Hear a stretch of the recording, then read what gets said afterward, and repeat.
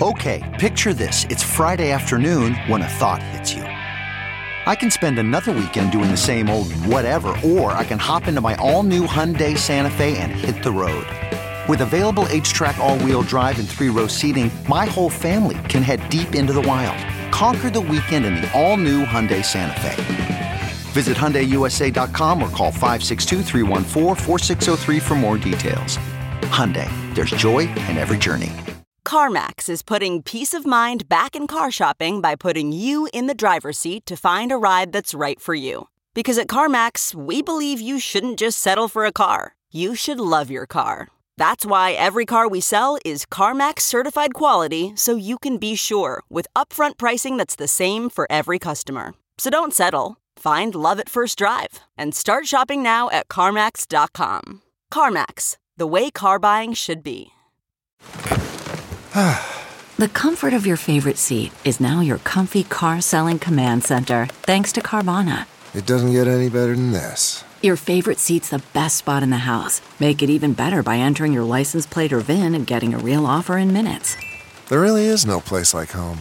And speaking of home, Carvana will pick up your car from yours after you finalize your offer. Visit Carvana.com or download the app and sell your car from your comfy place.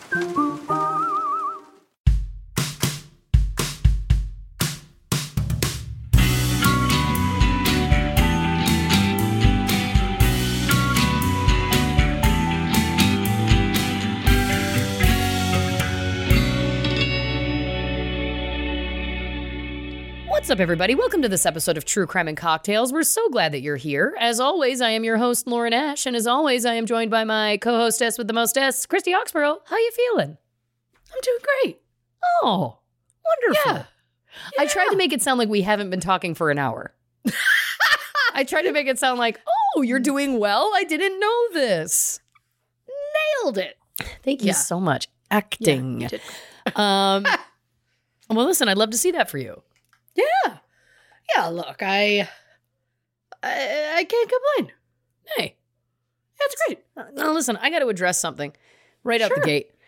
For any of the dear listeners who view us on YouTube, they may notice that I'm a little au naturel currently. Very fresh-faced. Sure. So, long story short, too late. I had an appointment with my dermatologist today because the greatest kept secret that I've kept over the course of the last 10 years is that I have rosacea. So whenever people comment about how great my skin is, I'm like, oh, okay. I mean, the texture of my skin is good, but it's red. I get flushed. It's red, whatever. Sure. So I was getting a checkup, and then I didn't have time to do my makeup before we logged in. And then I was like, you know what? This is what it is. I'm going to present as I was going to say it as I came into this world. Why? Gross. There was no need for it. I just like that hearing you say I'm going to present immediately. I thought of like animals in the jungle, like a peacock presenting its tail for the ladies. You know, yeah. I think baboons show their butts or something, don't they? Thank you for baboons.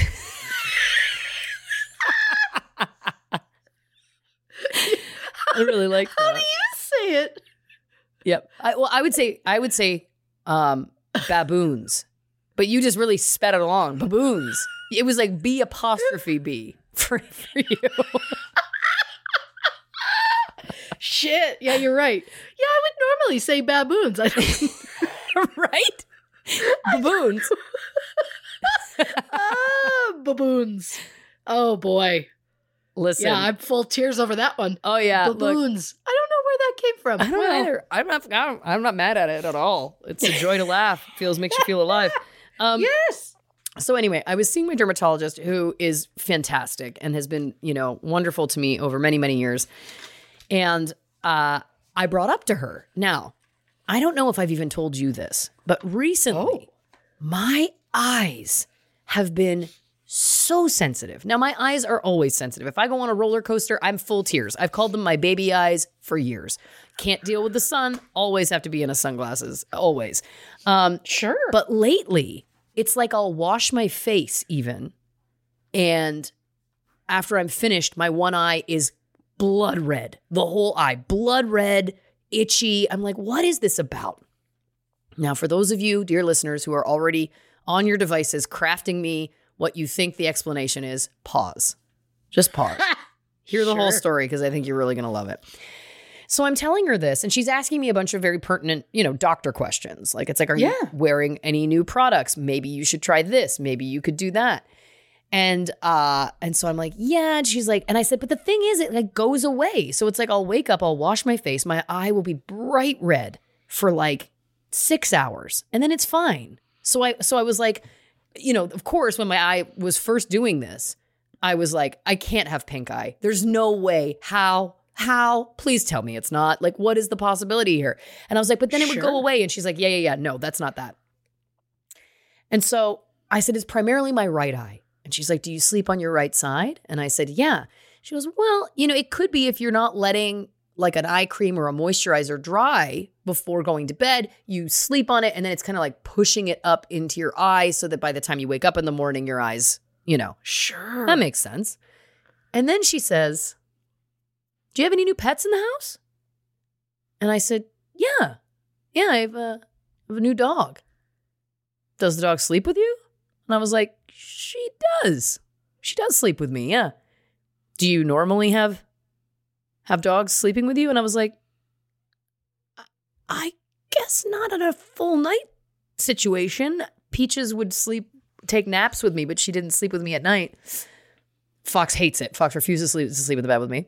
Of course. And so I said, what do you think? And she's like, well, it could be dander. It could be, that there's like an allergen or whatever that you're not used to.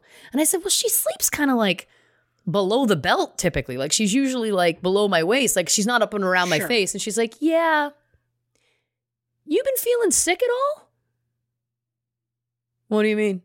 You got any like cold symptoms that just won't go away? I said, yeah, but just since January, I brought her home January 1st. She's like, you need to try an antihistamine and see if that resolves the problem. Oh. So and listen, I want to preface this by saying Sweet Bean has done nothing wrong. There's no problem. We will make this work. She's still going to sleep in the bed. I like having her in the bed. Course. Not a problem. There are ways that I'm sure we can work around this and adjust. But it was watching, because I've talked about it on the show for so many weeks that I'm like, I can't get well. I always feel like I have a cold. I can't get rid of this like stuffy nose. It was like the Matrix all coming together. And this was the moment. This was the moment for me. My dermatologist says, don't you have a true crime podcast? And I said, be a better detective. I'm hearing you loud and clear. Yeah. Oh, boy. I loved the shade. The jokey shade was fantastic. I was like, I love that we got to the bottom of this so quickly. And this has been plaguing me for, 3 full months. Yep. So what a revelation. Wow. Then, of course, I did a bit of a Google, and pugs are one of the few species of dogs that sheds year-round. They don't have seasonal sheddings like other breeds of dogs. And I want to remind you, Bean is mostly pug, is what we found out from her DNA test. Right. So the other thing is the other dogs have never bothered me, but they also were like extremely short-haired. Like Peaches barely shed at all. Like you could nothing was coming off that dog. Fox, right, not much.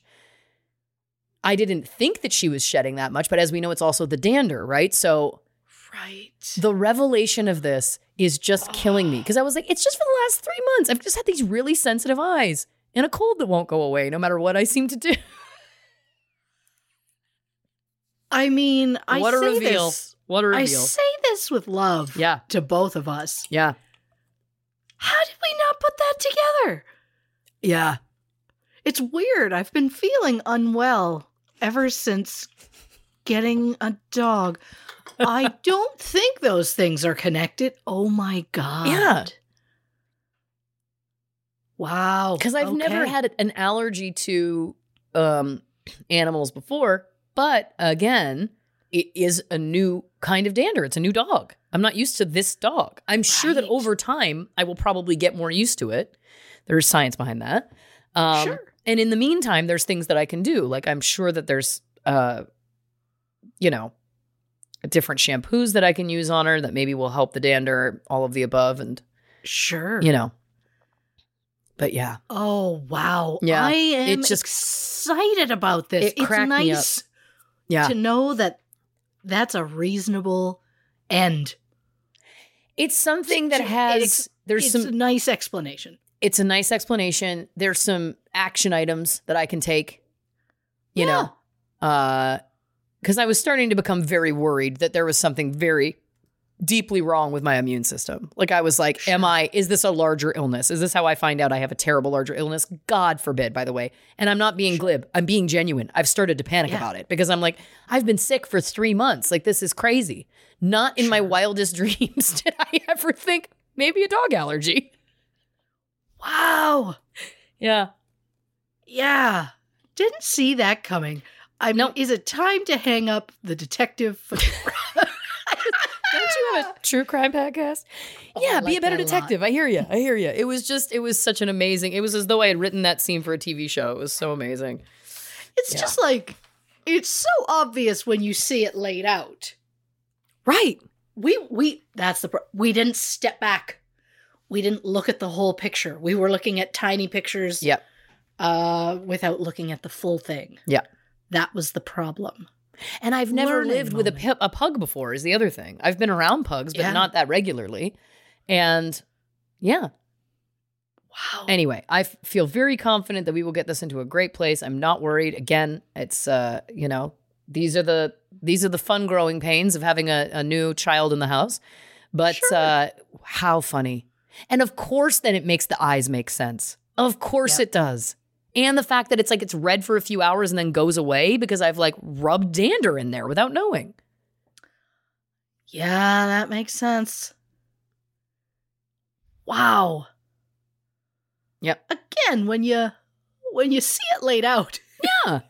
It seems so obvious. Like at no point in any of these last few months did we ever say, okay, so what changed around the time you started getting sick? I've literally said, I believe on this podcast, I've literally said since January, this entire year, all of 2023, I've been sick. Okay. Well, hey, case solved. Case is solved. Yeah. That's nice. That's like the second one we've solved in the last 2.5 years. We're doing pretty well. Well, if I know anything from law enforcement, sometimes it could take them decades to solve one. Hey, well, so there I you think go. That's positive. I mean, sure, the first one, we just felt like we solved it ourselves, so we called it solved. Which one was that? I love that I've forgotten. Oh, no. Thelma Todd. Oh, right. Oh, yeah, we solved that. Yeah. That we're in the end where we both just went, well, guess it's solved. That I don't know if we broke mentally there or not, but I love that I was trying to think of her name and I was like, it starts with a T, and I almost said Tawny Katane. Baboons. Baboons. Baboons.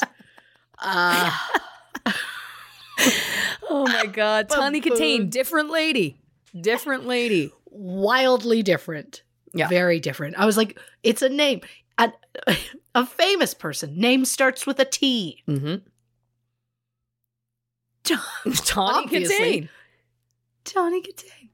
Wowza. That's where I'm at. That's where I'm at. Well, look, the other place where I'm at is I have so many cans. They're just cans. I like that. On the go. I've got a Diet Coke. I've got a Tangerine LaCroix, and I got a Lime High Noon because life's short. It's too short to be sober. Did you see they've come out with a black cherry? Oh, I've had the black cherry, baby. Oh, yeah. Is it good? It's delicious. The peach is good. The peach, the lime, the black cherry, and the mango are probably my favorite. Hey. Watermelon's good too. Watermelon I like that a lot. Thank you. I heard recently that Mike's Hard is bringing back the lime. Shut your mouth. because people had maybe a scotch of a complaint that they got rid of it. And by people, I mean half of this show. Yeah. It was always the best one. Oh, I'd slam some of those right now. Well, they said at one point they brought out a blackberry pear, and I tried desperately to find it. Never did. Yeah, I don't remember that one. I would like to give that a go, but I'm going to write down Mike's Hard. I'm going to add lime so I don't get distracted by what I've written down. I'm going to circle it a couple of times, and maybe I'm going to go check some sort of adult store tomorrow. Adult store? Is that what we're calling the liquor store? Because adult store has a bit of a different connotation. What's happening over there? Oh, my sweet baboon.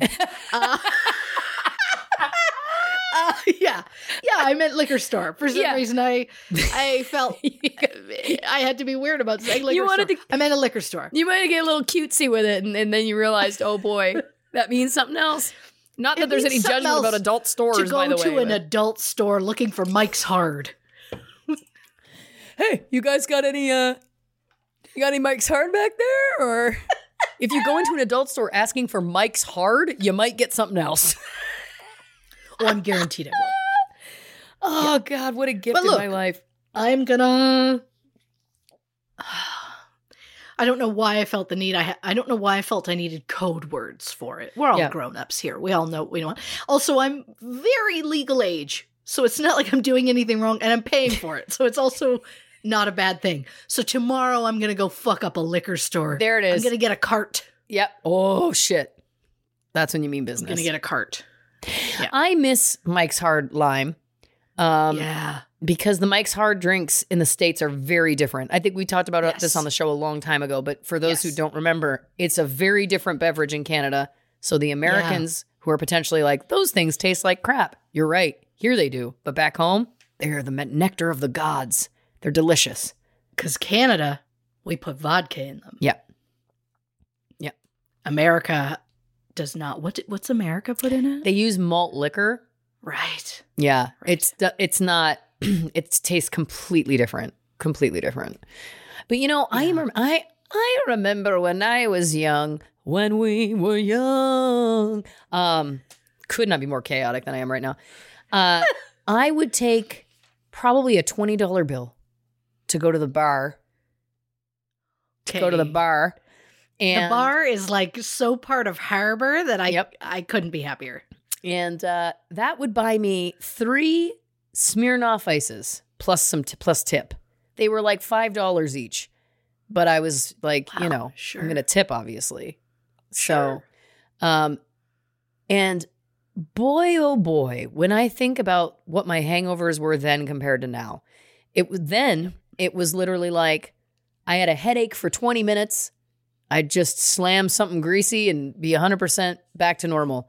Now it's like if I look at a bottle of Sauvignon Blanc, I could throw up in the night just out of nowhere. That's where my hangover, or not even my hangovers, that's where my drinking currently is. Yeah. And I know that there's been a lot of people online who've commented about us not drinking on the show as much, which we have addressed on the show. But sure. the big thing is that this started in the pandemic when we were drinking all day, every day. Everybody was. Sure. God bless. Now, for me, like I have a very demanding job. It does not always allow for me to be drinking on a random, Tuesday evening. It's just not possible. And truthfully, also, it's that the recovery is not kind. No. So it's not just day 2 is the worst. Day 2 is the worst. Day 1 is like, I don't think I'm great, but I feel off. Just off. Yeah. And then day 2, you're like, this is hell. Yeah. And you're like, that's not even fair. I didn't even drink. This is a whisper of a dream of the drink that I had. Yeah, it's the worst. A whisper of a dream. I love that. It reminds me of hit NKOTB song, The Whisper. That is a fucking... Are you crying? I was going to say... For some reason, I prevented myself from saying it. What was going to come out naturally was a real blaster. Like I think you meant like, banger. I know, but I think I was thinking like you blast the sound system when it goes. What happened between last week and this week? Like, how did you age 45 years? Like, it's amazing. I absolutely have. Yeah. Yeah. I don't know. Maybe I've just mentally broken in the last few days somehow. Oh. What have I done? I don't remember. You probably have for me. Oh There's my always God. something going on for me, and I feel like you're just taking it on like an empath and breaking with me, you know? You know what it is? What? I didn't do a Slurpee today. They're keeping you young. My body is trying to produce that same amount of sugar, and it's giving me a sugar high that causes baboons. My sweet baboon. I've lost it. The Whisper, what a fucking catchy song. It's so good. It's just so good. One other thing very quickly before we get into the case. Yeah, Christy's currently wearing a Peekaboo Desperado shirt. I am. And for those who don't know, over on Patreon, we played a game once because Christy doesn't watch reality TV like I do. So the game that we played, which we need to do another round of, I need to come up with another round of. Oh, I can't wait. I give her the description of a real reality show, and she comes up with the title that she thinks it is. Yeah. And so I gave her the description of one of my favorite new reality shows, which is Help, I'm in a secret relationship. And when I gave her the rundown of what that show's about, the title she came up with was Peekaboo Desperado, which for me is probably the funniest thing I've heard anybody say. But I gotta tell you, this season of the show is wild. Wild. Sure. Truly everything I want one of those shows to be. It has kind of a catfish vibe, but it's a different thing. And I just want to give a shout out. I want to give a shout out to the hosts, Ronnie Jones and Travis Mills. I love everything about it. It's not ironic. I think it's a great show. I think that they're doing some wild television in a great way, and I'm all about it. Hey. And if it gets back to them that you thought the name of the show should be Peekaboo Desperado, that would tickle me. My sweet baboon. Yeah, look, she has moments where it's great that she opens her mouth and funny things come out. And then she has moments where she opens her mouth and things come out that are less great. Look, I tried to play a game with my husband yesterday. He didn't know we were playing, which is my favorite kind of game. Of course. And anything he would say, I would answer with like the dumbest fucking thing ever. And he just kept going, I don't understand what's happening. Like, what's going on with you right now? And I'd be like, exactly, right? And he's like, what? And I'm like, I know, absolutely.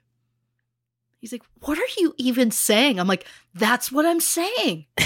Like, it drove him crazy. So just couldn't have been more delighted. Like a low-level gaslight. Yeah. I like that for you. So do I. As a woman, I was happy to do it. I shouldn't have got as much joy out of it, but I would also just like say random words and he'd be like, what? And I'd be like, pickles, am I right? Yep. Like to a point where I think he thinks he was having a stroke. And that's where I want them, where they think mentally something has happened. I guess maybe this is how I could approach dating. You know what I mean? I'll just start talking in ways that they don't understand. And then when they get disoriented, I throw a giant net over them and then, hope for the best. Yeah. Hey, how else do you catch a sweet baboon? Baboon. I also love that it followed with me going, how do you say it? And then I really had to think about it. But I was like, no, I'm not wrong here. This is not. And then realizing, oh no, I don't say it that way either. No. Not that it comes up. I mean, when's the last time we've said baboon in conversation? Like probably talking about Untamed Heart, to be honest. Oh. Magic Records and a baboon heart. Heart. You almost got me believing in it.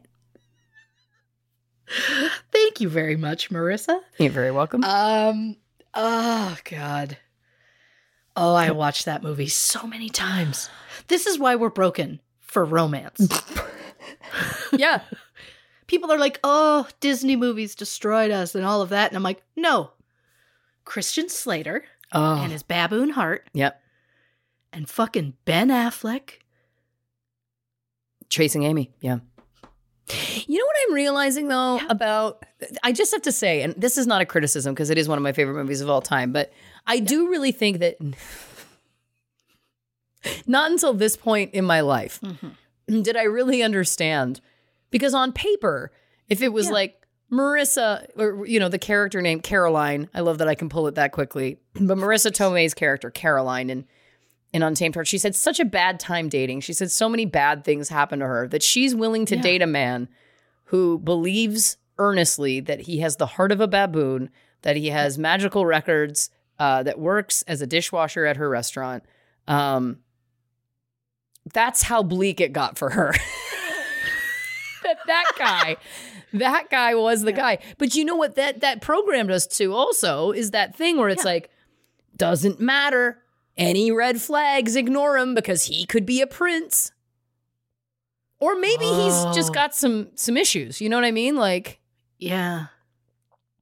That's not to say you shouldn't give people a chance. Of course you should. But I think certainly I'll speak for myself. It did not necessarily instill the right level of how much you should give people chances. Oh, they definitely pushed a limit in that movie of how far should you bend your I wouldn't date anybody who whatever. Right. How far would you bend that list? There's a fine to go out line with someone whose face looks like Christian Slater's. Right. Well, there is that. There is a fine line, I think, between red flag and charming. With him. Do you know what I mean? Where it's like, but he's so charming. Like, he's so unique. He's so different. Sure. Look, the hair cutting scene in that movie is like porn to me. It's like something I'd buy at an adult store. I'll have a Mike's Hard and the hair cutting scene from Mike's Hard. Now that's an evening. That's a night. I like that. Yep. Oh, I like that. Oh, God. That was around the same time I was really watching a lot of Mad Love. Oh. But another movie that is kind of like, you know, there was some red flags there. But again, it's that manic pixie dream girl, peak Drew Barrymore manic pixie dream girling. Yeah. Oh, yeah. Shit. I loved that movie. I watched that movie recently. Did you? I haven't seen it in years. Oh, you got to watch it. Rewatch. It's so good. But I think it is just pieces of a bigger picture of like what the content was during that era. There was a lot of like, hey, does this person seem kind of dangerous and like maybe they may kill you in your sleep? Exciting, right? Could be a romantic partner. Like, that's the vibe that a lot of the content we viewed as kids, you know? Which isn't necessarily the good messaging. The messaging will be, you know what it is? Yeah. A romantic comedy where it's like, look at how normal this person is. That would be the thing. Person seems kind of boring. That's who you should be going for. That's a safer person than some of these other people that we've put on pedestals. What I'm learning is we need to start creating content now for the children of the future to watch that, to grow into automatically seeking out healthy relationships. That's nice. It's like people are like, make kids shows with like STEM. And I'm like, make kids shows with just nice love. Nice love. Why not? Boring love. That's what it should be. Oh, look, you say boring. He goes, what's going on with you? And I go, potatoes, right? You call that boring? I guess what I'm hearing is you've entered your mad love phase. You're manic pixie dream girling as we speak. Oh, if I had a magazine right now, I'd absolutely cut the eyes out of it and stick it on my wall. Yeah. Shout out Drew Barrymore. Shout out Chris O'Donnell. Yeah. What's he up to? You loved him. Oh, I did. Yeah. I did. But then I felt like I had to dial it back. And I could be mixing up who it is. I believe it was my friend in high school, Kimberly, who had a huge thing for Chris O'Donnell. And I felt like I couldn't. Right. So I had to let it go. But, I mean, I also...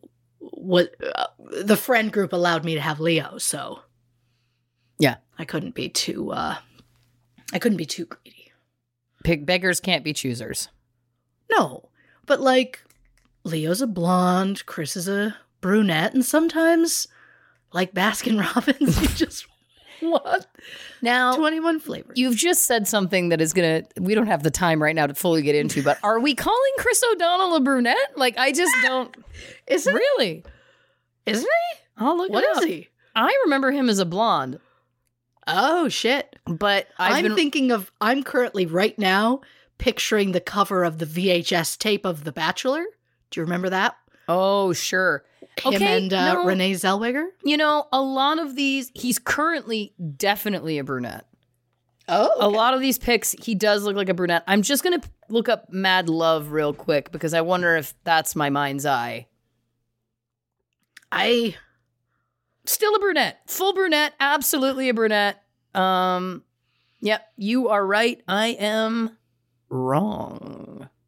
No, I mean... No, I was. I'm sure he was a blonde at some point. Not long enough. Also, shout out Matthew Lillard.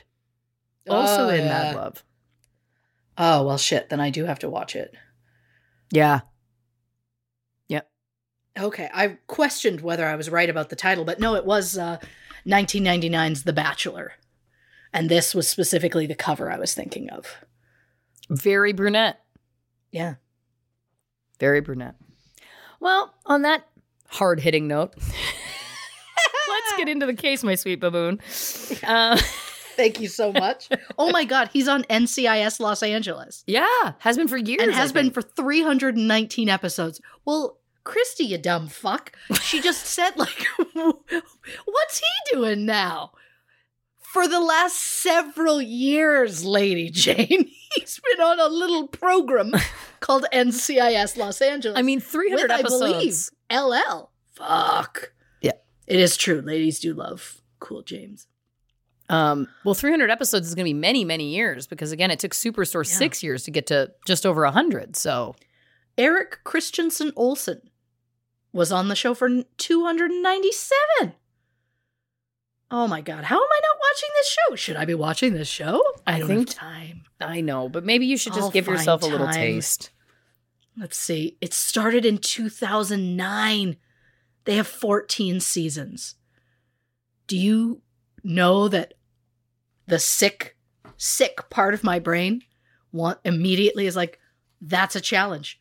How quickly can I binge 397 episodes? I know you. And so that makes complete sense. Yeah. It doesn't always have to be a challenge. Potatoes, right? I was going to say potatoes, right? AKA, she's always a challenge. Oh. I like to think of it as spicing it up. Power to the world. Spice up your life. Yeah, I like that. Well, listen, we're going to get into the case. The case, of course, we're talking about is Pauline Parker and Juliet Hulme. This was our February patrons poll over on patreon.com/True Crime and Cocktails. We have a subscription-based service, and one of the things we offer is a poll that you can vote on to help decide what episodes we're going to cover once a month over here on the main feed. So check that out if you're interested. But for now, let's get into a little bit of a backstory about the Pauline Parker and Juliet Hulme case. In June 1954, Nora Parker was found bludgeoned to death in a public park in New Zealand. Police questioned Nora's teenage daughter Pauline and Pauline's best friend Juliet, as they were the last people to see Nora alive. Both girls immediately denied any involvement before ultimately confessing to the crime. The case and the trial that followed became a media sensation, and to this day, it is considered one of the most notorious events in New Zealand's criminal history. So, what actually happened to Nora Parker? What was the motive behind the attack? And where are the killers now? Christy Oxborough investigates. Yeah, she does. Hell yeah, she does. She really does. God. Well, just getting right to it. Disclaimer, as always. Yep. This particular episode features mentions of suicide, eating disorders, and descriptions of graphic violence. So trigger warning for those who need it. On June 22nd, 1954, 15-year-old Juliet Hulme went for lunch at the home of her best friend, Pauline Riper, at 31, oh boy, I should have looked this up, Gloucester Street in Christchurch, New Zealand. In attendance were also Pauline's 17-year-old sister, Wendy, and Pauline's parents, Herbert and Honora Riper, known as Bert and Nora. Pauline and Juliet had requested a picnic in Victoria Park, but Nora insisted on having lunch at home. However, Nora agreed to take the girls to the park afterward. After lunch, Bert and Wendy headed to their respective jobs at the Dennis Brothers fish shop and a department store's lingerie counter, respectively. Nora took Pauline and Juliet for a walk down Gloucester Street, through Chancery Lane to Cathedral Square. They took the Cashmere Hills bus 5 miles or 8 kilometers south to Victoria Park, an area of reserve land which opened to the public exactly 57 years on that day, on June 22nd, 1897 to be exact, in honor of Queen Victoria's Diamond Jubilee. And shout out to the 1986 Disney classic The Great Mouse Detective for teaching a young Christy Ashe all about what a Queen's Jubilee actually was, and it stuck with me to this day. Absolutely. That was one of my favorite movies when I was a child. But I also don't think it gets a lot of love. I think a lot of people forget it. Like Oliver and Company. People forget that one. And it's Why should I worry? Oh. Yep. Why should I care? Oh my God. It's a beautiful thing. Kidding me? Stop it. So shortly after 2 p.m., Nora, Juliet, and Pauline visited the tea kiosk in the park where they ordered a pot of tea, some soft drinks, cakes, and scones. When they were done, they paid the bill and left just before 3 p.m. Around 3:30, Agnes Ritchie, who worked at the tea kiosk, was scooping ice cream for 2 small children when she saw Juliet and Pauline running up the stone steps towards the kiosk. Agnes recognized the girls from earlier. However, now the girls were covered in blood and they were frantic. One of the girls screamed, quote, "Mummy has been hurt. It's Mummy. She's terribly hurt. She's dead." The other girl said, quote, "It's her mother. She's hurt. She's covered in blood. Please, somebody help." Agnes's husband, Kenneth, who worked as a caretaker for the tea room, asked Pauline where her mother was, and she said that Nora had slipped and hit her head on a rock. Kenneth grabbed a towel from the house, and he and his assistant, Eric McIlroy, headed in the direction that Pauline had told them. While Kenneth and Eric were gone, the girls asked to call their fathers. No one could get through to Bert's fish shop, so they called Juliet's father, Henry Hulme, who said he would come and get both girls. While they waited, Agnes gave the girls tea, which she later said Pauline gulped down without hesitation, despite the fact that it was scalding hot. Whoa. Agnes asked what happened, and Pauline said, quote, "She slipped on a plank and hit her head on a brick." Juliet responded, quote, "Don't talk about it. I can't bear to talk about it." Pauline said they tried to pick Nora up and carry her, but she was too heavy and they dropped her. Kenneth and Eric ran a 1/4 mile, or 402 meters, down the track when they saw a woman lying on her back near a bridge. The woman's head was broken and bloody, and her skirt was up around her thighs. Kenneth pulled the hem of the skirt down to cover the woman's knees. On the ground, about a foot from the woman's head, was a half of a brick covered in blood and bits of hair. Kenneth knew that the woman, who was later identified as Nora Riper, was dead. He ran back up the hill towards the tea kiosk just as an ambulance arrived. He said he needed to call the police because Nora's death did not look like an accident. Nora was born Honora Mary Parker on December 18th, 1907, in Birmingham, England. When Nora was just 2 years old, her father, Robert, was admitted to the city asylum, where he died in January 1921 at the age of 39. His cause of death was general paralysis, which was a euphemism at the time for tertiary syphilis. Well, most may know that syphilis is, of course, a bacterial infection spread through sexual contact. Apparently, something I did not know until this, tertiary syphilis is the fourth and final stage of the disease, and it can occur 10 to 30 years after the initial infection, which is just wild to me. Yeah. So when Robert was first admitted, the family had to sell their house, but after Robert's death, Nora and her mother, Amy, moved to New Zealand in 1927. Nora had a brother named Robert Clive, who was born in 1910, but I could not find any other information about him, so I don't know if he moved with them, stayed behind, or possibly, as was common at the time, didn't survive long past infancy. Nora and Amy arrived in Raiatihi, New Zealand, where Nora got a job as a secretary at an accountant firm. She soon started a relationship with accountant Bert Riper, who was born Herbert Detlev Riper in 1894 in Tasmania. At the time of their relationship, Bert was 33, Nora was 19. Oh. By the mid-1930s, Nora and Bert had moved to Christchurch, where they lived as husband and wife. Nora gave birth to the couple's first child, a boy named Herbert Parker Riper, in October 1936. Unfortunately, he was born with cardiopulmonary defects, and he did die the same day he was born. Nora had a daughter, Wendy Patricia Parker, in March 1937, and in March 1949, she gave birth to Rosemary Parker, who was born with what we now know today as Down syndrome. When Rosemary was about 4, she was sent to Templeton Farm, an institution for intellectually disabled children outside of Christchurch. And before people get angry about it, just know they did visit her regularly. They brought her home for visits, including over Christmas. I'm not saying that makes it any better, but it's better than them putting her somewhere and never seeing her again. True. Was my only point I was trying to make. Yes. Between Wendy and Rosemary, Nora gave birth to another daughter, Pauline Yvonne Parker, on May 26, 1938.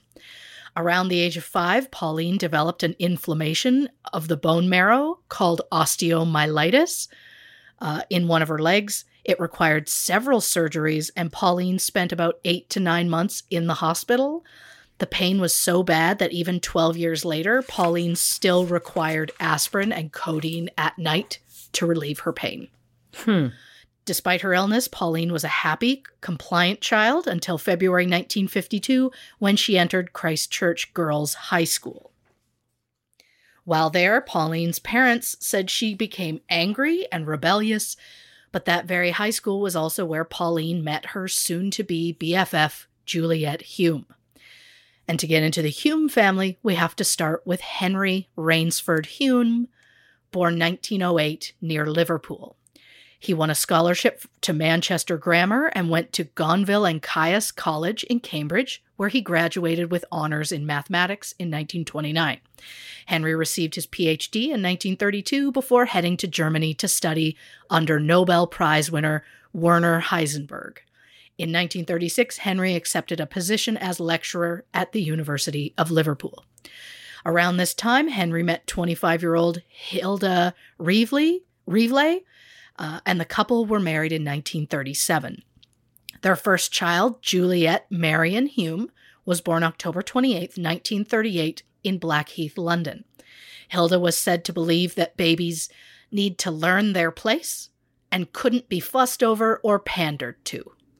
She was described as a bit cold when it came to children. Like it.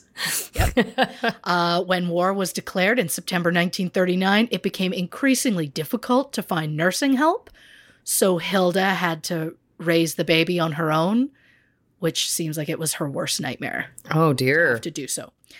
Juliet was described as an extremely bright, yet mischievous and precocious child.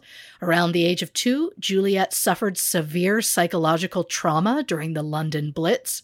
The bombing caused Juliet to have debilitating nightmares for months that continued off and on throughout her entire childhood. On March 22nd, 1944, Hilda gave birth to a son, Jonathan. And while that may seem like positive news for the family, it turned out to be yet another traumatic experience for Juliet, who was just 5 at the time. Hilda suffered from severe postpartum complications and was whisked away to a hospital in the middle of the night. When Juliet woke up the next morning, her mother and new baby brother were gone. No one really explained things to her. And once they did explain it to her, she was told her mother isn't allowed to have any visitors. So it's like, oh yeah, your mother's gone, you can't see her. And again, she was only 5 at the time. This is wild. Yeah. Around this time, for reasons I couldn't find out, I believe they were work-related, but Henry went to America. Decided to leave Juliet behind, so he made her go live with distant relatives in northern England. Wow. In the winter of 1944, Juliet contracted bronchitis, which turned into pneumonia, that got so bad that a doctor made a house call to see her, and when he left, he said he'd return in the morning to sign the death certificate. Jesus! Which, I mean, I'm not a doctor, but is probably not the way to speak to a parent of a sick child. Well, was he even speaking to a parent, though, or was it her guardian at the time? Yeah, great call, great call. Despite the doctor's lack of optimism, Juliet managed to survive. However, the illness caused her to become withdrawn, and soon Juliet spent much of her time stuck in the house. In 1946, Henry was promoted to the Director of Naval Operational Research before becoming a scientific advisor to the Air Ministry. Later that same year, Juliet contracted another case of pneumonia, and a doctor suggested that Juliet should live in a warmer climate over the winter months in order to help improve her health. So in the spring of 1947, Juliet was sent to live with a family friend named Nancy Sutherland in Barbados. The thing is, I get the concept of moving your child to a warmer place because of their health, but the doctor suggested Juliet be in a warmer climate for the winter months. And yet, Henry and Hilda waited until spring to ship Juliet off and didn't have her return until the following fall. Is it possible they needed several months to arrange things? Sure, but why not let her stay with you during the spring and summer and then send her in the fall when it got colder? I think I'm just mostly annoyed they sent their 9-year-old daughter away in the spring of 1947 and then didn't bother to see her while she was gone, and it was over a year. That's wild. Meanwhile, in 1947, Henry was offered the position of rector, or academic head, at Canterbury College in Christchurch, so the Hulmes moved to New Zealand. And after 13 months in Barbados, Juliet was sent to New Zealand, but not to be with her family. First, she was sent to the northern tip of North Island, just over 1,300 kilometers or 800 miles from Christchurch. The family didn't fully reunite until October 1948, around which time Juliet became ill yet again and was confined to a sanatorium. At the end of the year, Juliet was sent to Queenswood, a private boarding school in Hastings on the eastern coast of North Island. To get there, Juliet had to take an overnight ferry and then travel by a train for 6 hours, a trip she made on her own at just 10 years old. Jesus. Juliet was incredibly unhappy there, so her parents allowed her to return home months later. In 1950, Henry moved the family to the Ilam homestead, the official residence of the rector. The property had a massive colonial house. It even had horse paddocks. It was an interesting choice for the family to stay there.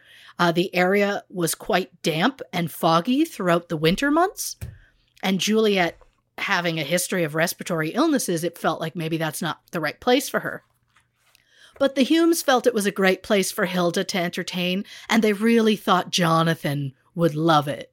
They also referred to Jonathan as Jaunty, and I'll never get over that. It's gross. Yeah. It's just nice they didn't consider Juliet in this decision at all. No. But, Juliet spent 2 years attending the Elam School, which was practically across the road from their house. It was the first time in years Juliet actually enjoyed going to school. Juliet briefly attended St. Margaret's College Junior School, a private girls' school, 3 kilometers or 1.8 miles away. It was the 10th school Juliet had attended, and she was just 12 at the time. Wow. The school tested Juliet and found her IQ to be 170, which falls in the ranking of highly gifted. It was suggested that Juliet would benefit from attending a public school, due to her IQ, where she could be stimulated by a larger, busier environment. So the Hulmes enrolled Juliet in Christchurch Girls' High School in February 1952, where she met Pauline Riper. Pauline was seen as a misfit and a bit creepy to other kids at school, so when Pauline and Juliet became friends, they were called an unlikely pair, given that they came from vastly different backgrounds. And while that may be true, knowing what I know now, I'm not surprised that Juliet and Pauline became friends. They both suffered pretty intense illnesses throughout their childhoods that caused them to spend long periods of time being isolated from other people. And those illnesses continued into their teen years and prevented them from participating in physical activities at school. So it was the two of them, again, being separated, alone. Now they were separated alone as children. Now they're being separated alone together. So of course they're going to bond over the shared illnesses and the shared experiences. When Juliet first met Pauline, she told her mother, quote, "I've met someone at last with a will as strong as my own." Pauline and Juliet also shared a love of writing.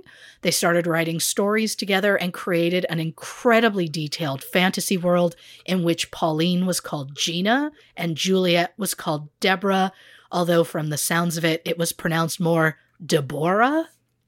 They created their own religion, where music and art were celebrated, and the saints worshipped were based on actors and opera singers. It included a parallel dimension called the Fourth World, which it was their version of heaven. Their dream was to sell their stories to Hollywood and collaborate on projects for the rest of their lives. Pauline and Juliet soon became inseparable, with Pauline spending as much time as possible at the Elam house. Whenever Pauline wasn't around, Juliet's parents say their daughter became distraught. They started to grow concerned about the closeness that Pauline and Juliet shared. During sleepovers, the girls would share a bed. They often took baths together, so all 4 parents started to worry the girls might be engaging in some sort of sexual relationship.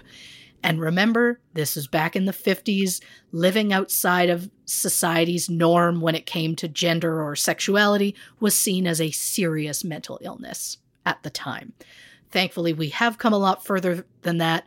We have a long way to go, but at least it's not considered a serious mental illness or a crime anymore, because it was also a crime at the time. Yeah. It was never officially confirmed whether Pauline and Juliet were lesbians or not, nor is it our business if they don't want it shared publicly.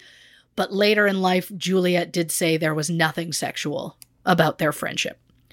In May 1953, Juliet was diagnosed with tuberculosis and had to be admitted to Kashmir Sanitarium. She was just 14 at the time. She remained there for 112 days without a single visit from her family. Wow. Because you see, Henry and Hilda planned a trip to England and the United States, and the plan was to leave in May and return in August.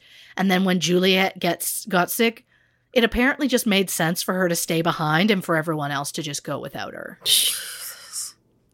When the Hulmes arrived home, they found Juliet to be a bit withdrawn. What a shock! I know. She told her family she felt abandoned and that her friendship with Pauline was the only thing that mattered to her.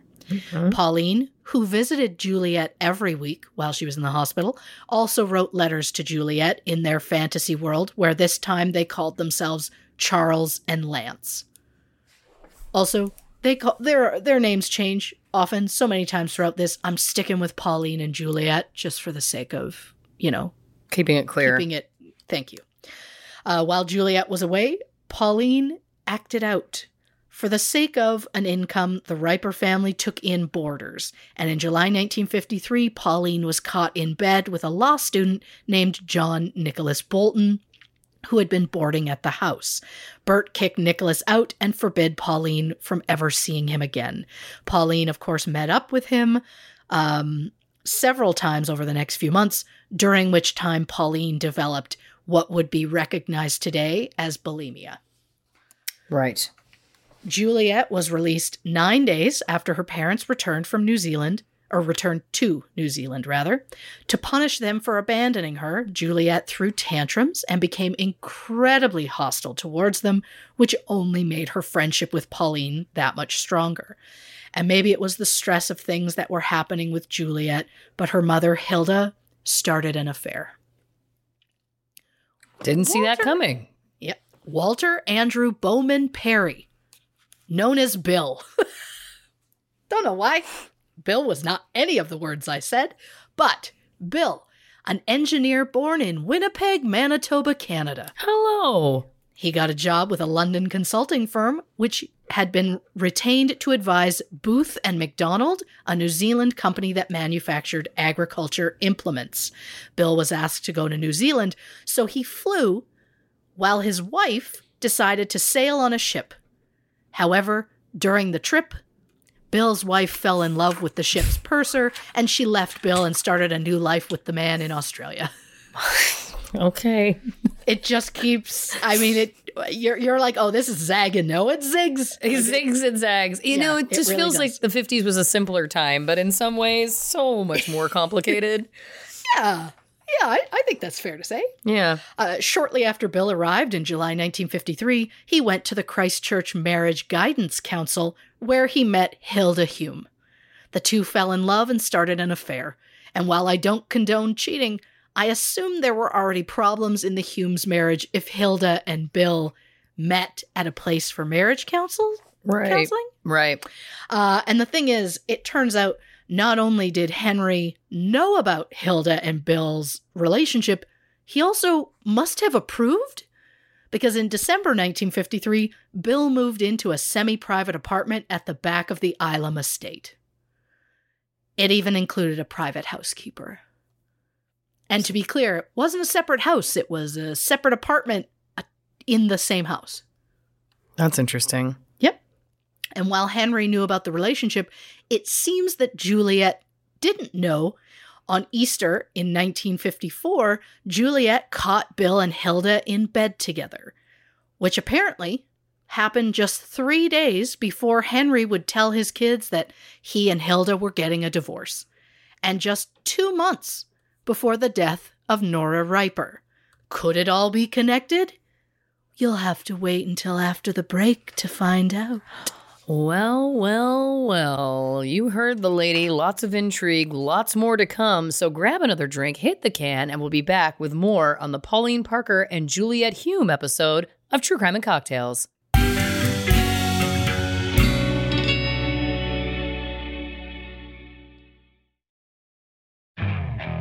Okay, picture this. It's Friday afternoon when a thought hits you. I can spend another weekend doing the same old whatever, or I can hop into my all-new Hyundai Santa Fe and hit the road. With available H-Track all-wheel drive and 3-row seating, my whole family can head deep into the wild. Conquer the weekend in the all-new Hyundai Santa Fe. Visit HyundaiUSA.com or call 562-314-4603 for more details. Hyundai, there's joy in every journey. Worried about letting someone else pick out the perfect avocado for your perfect impress them on the third date guacamole? Well, good thing Instacart shoppers are as picky as you are. They find ripe avocados like it's their guac on the line. They are milk expiration date detectives. They bag eggs like the 12 precious pieces of cargo they are. So let Instacart shoppers overthink your groceries so that you can overthink what you'll wear on that third date. Download the Instacart app today to get free delivery on your first 3 orders, while supplies last. Minimum $10 per order. Additional terms apply.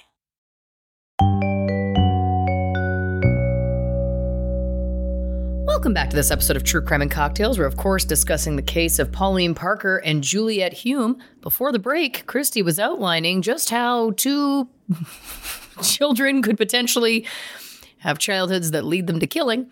I already have taken lots of notes through my psychologist hat lens. What happens next? Well, apparently what happens on the break is that people who shall remain nameless go for a simple pee and refresh the drink, and they decide the pee is important, so they're going to do that first. And they do, only to discover that one of their children, who's now innocently sleeping, isn't that convenient, has plugged the toilet. So I had to deal with an overflow. So the point is, I have come back with a Mike's Hard Red Freeze, because that's what was in my fridge. Hell to the yes, baby. Well, guess what? On that note, There she goes. There she is. Let's do this thing. It's just, and I know that this is going to seem one of the more childish things I say, it's just so unfair to deal with it, but it's fine. I don't think that's childish at all. I think that that's completely fair and relevant. It's dealt with. And when I say one of the children, I know exactly who it is. If you think I don't know my children by their poos, you're wrong. It's horrifying. I will be. You know, if you saw poo on the floor, would you know which of your dogs did it? Mm-hmm. There you go. We all poo different. We all poo different.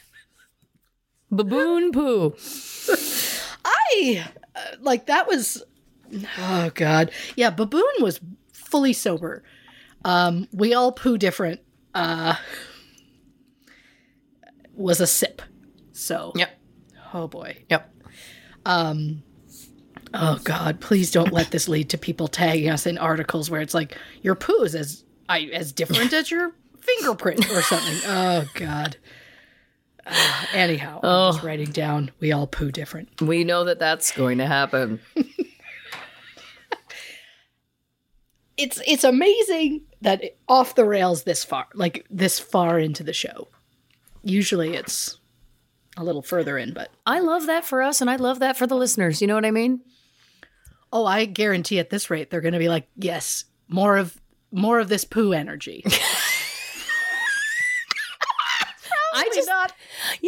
I always know when I'm unhinged, but it's rare that you're my kind of unhinged, and it is happening tonight. So I got to check the moon cycle. I don't know if that's what's going on, but oh, well, you'll love this. To crack that case, which this is just a pain for the people who skip the stuff at the beginning and are like, again? But this will be very brief. I think I'm just frazzled. I've done a lot of episodes in a very small span of time. You have. I've been really trying to crank them out because I had to, and then it just became a thing.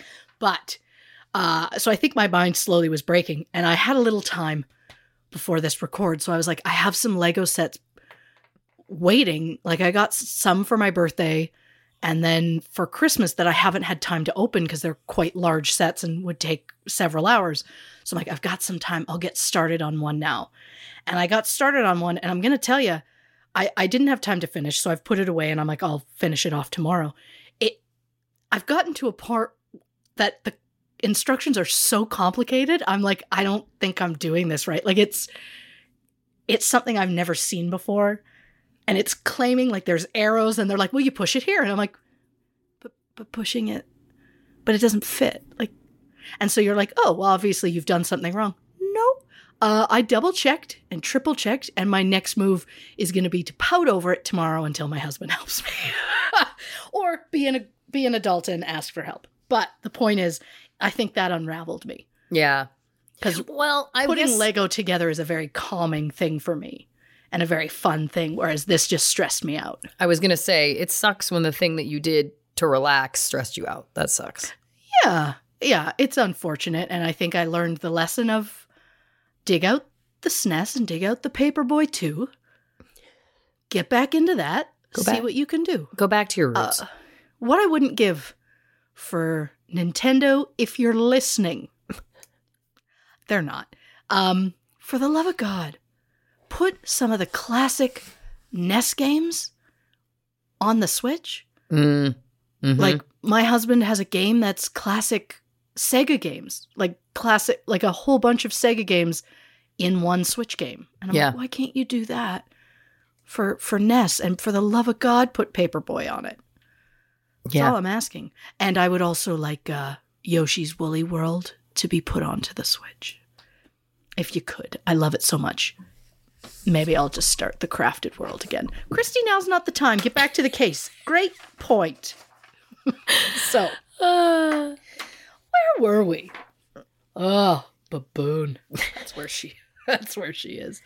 Anyhow, so after the police were called on June 22nd, 1954, Henry Hulme picked Juliet and Pauline up from Victoria Park at 4:15 p.m. Bill Perry, who lived in an apartment at the back of the house, arrived at the Hulmes' main house just before Henry. Hilda had the girls take a bath. Then she gave them each a sedative and put them to bed. Oh my God.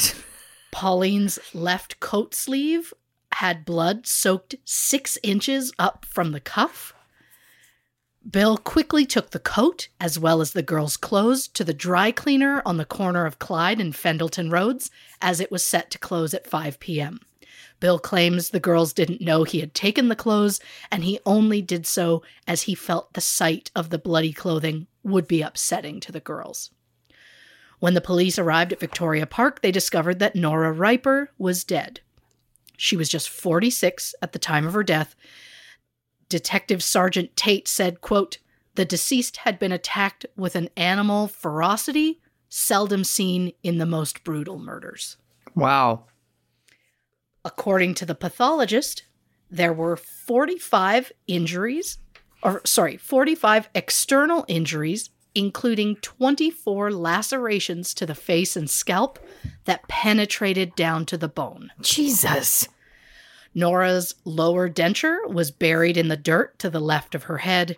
There were marks around Nora's neck that indicated she was held down by her throat while she was being hit in the head.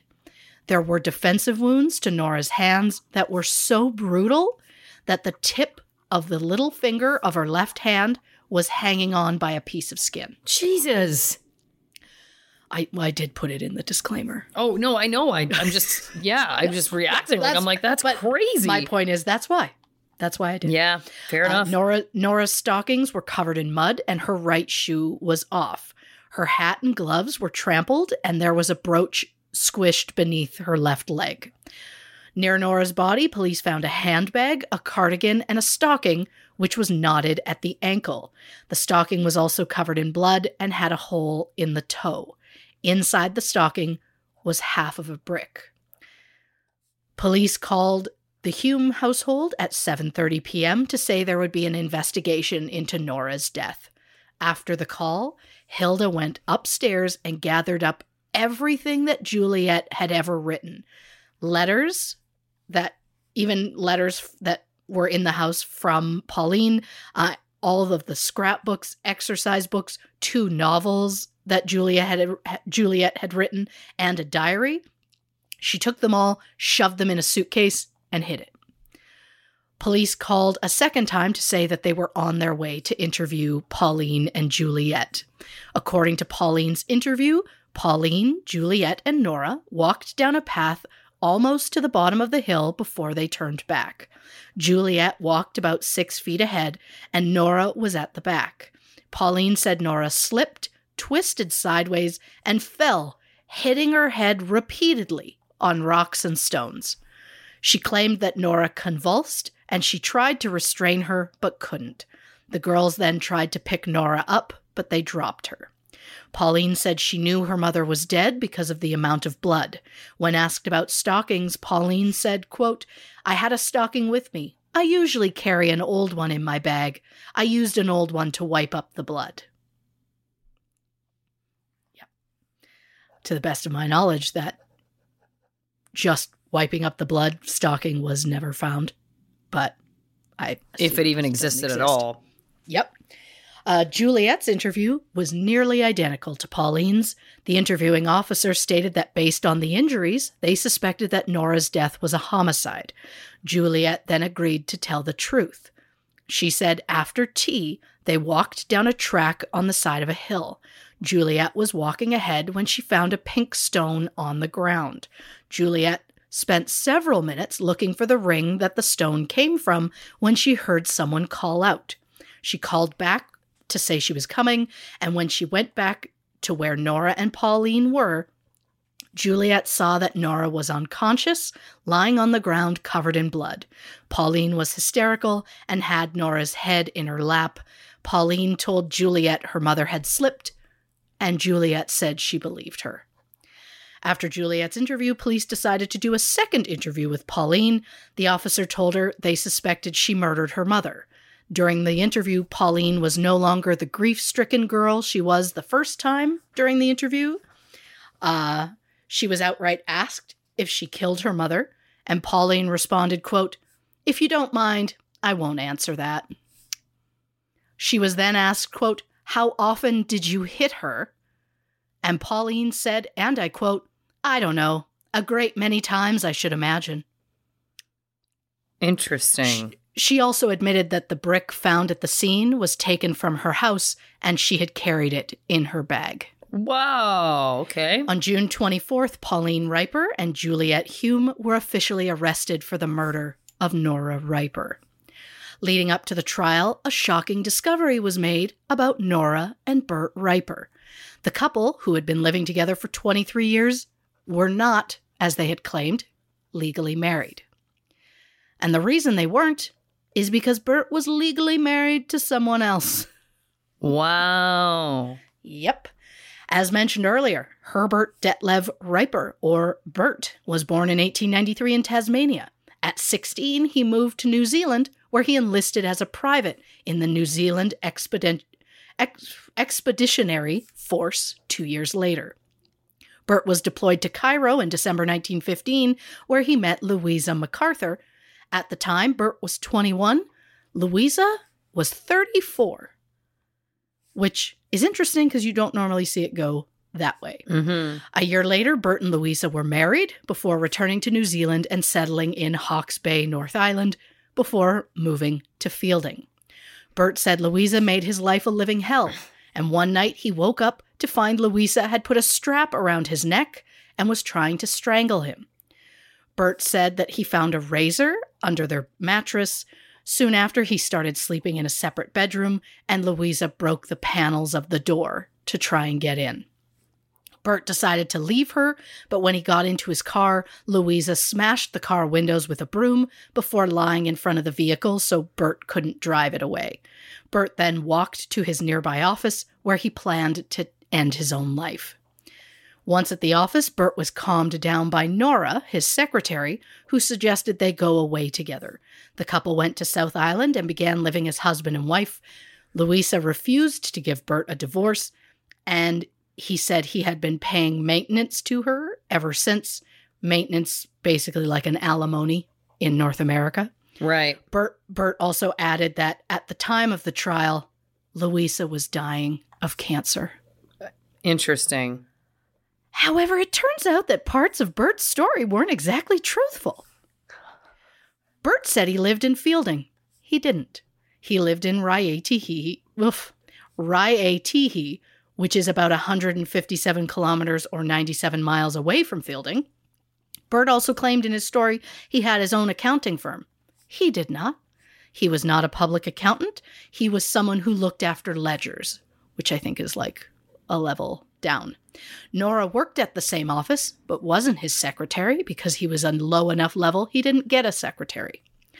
Bert also claimed that he and Louisa had no children. However, they welcomed a son, Kenneth Roy Riper, on July 17, 1919, and a second son, Andre Louis Riper, on November 1st, 1924. And if Bert lied about that, what else would he lie about? How about the fact that Louisa was not dying of cancer? Oh, and that Bert had not been paying maintenance to her or their children since he abandoned them all those years before. Whoa. In July 1931, Bert abandoned his family, bought Nora a wedding ring, and the couple secretly moved to Christchurch. But in September of that year, Bert was arrested for failing to maintain his wife and children. There is no record of Bert doing any time, so it's possible that at the time of his arrest, he had enough money to cover the amount that he owed Louisa.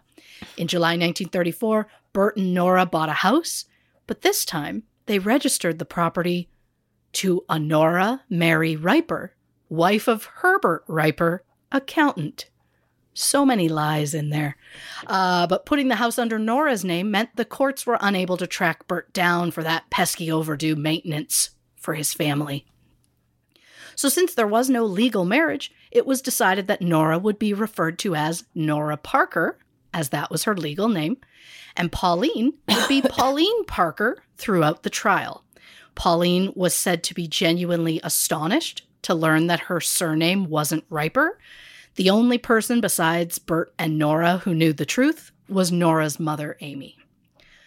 While awaiting trial, Pauline and Juliet were kept at Christchurch Prison in the women's section away from all other prisoners. A witness said the girls were, quote, very happy together and seemed completely unconcerned at the seriousness of their position.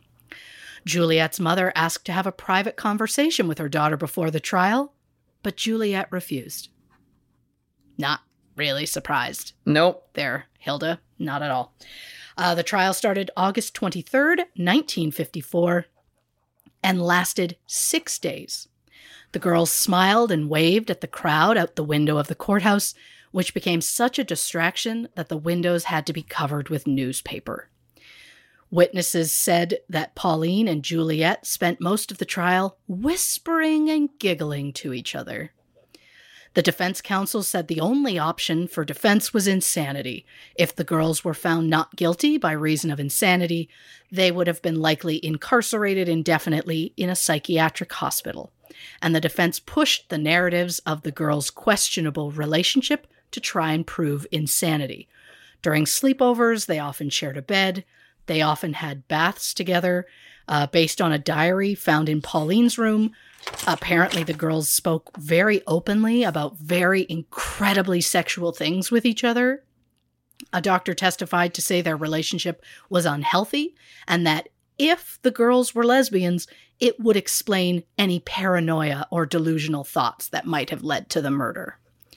As I mentioned earlier, the Hulme and Riper families did have concerns that Pauline and Juliet were in a sexual relationship, which was a criminal act in New Zealand at the time. The most common treatment for it was a prefrontal lobotomy. Oh, Jesus. Again, thankfully we have progressed beyond that.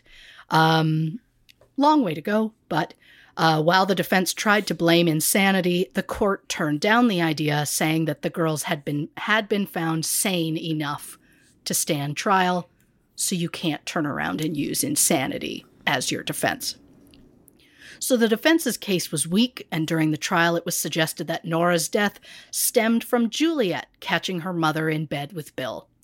It was also said that Juliet tried to blackmail Bill over it. However, we know that Juliet's father knew about the affair, so there didn't seem like much of a point in blackmailing him at all. And why would an incident with Juliet's mother lead to the murder of Pauline's mother? Yeah. Likely it didn't. So then what was the girl's motive for killing Nora? Because up to this point, I mean, it would have made more sense if Hilda had been the target based on some of the things that had gone on. Yeah. I'm not saying she would have deserved it. I'm just saying it would have seemed more likely. Yeah. So, in January 1954, prior to when the murder happened, the board at Canterbury College announced that they had lost faith in Henry Hulme as their rector after he disclosed a private board report to some members of the college council. This lack of faith could have also stemmed from the social pressure and gossip that surrounded Hilda's affair. Henry agreed to resign, so the Hulme family needed a plan. Henry wanted to return to England. He said he would go and look for a new job, while Hilda, Juliet, and Jonathan would remain in New Zealand. Henry asked Canterbury College if he could move the resignation to July, and the plan was for Juliet and Henry to leave Christchurch on July 3rd.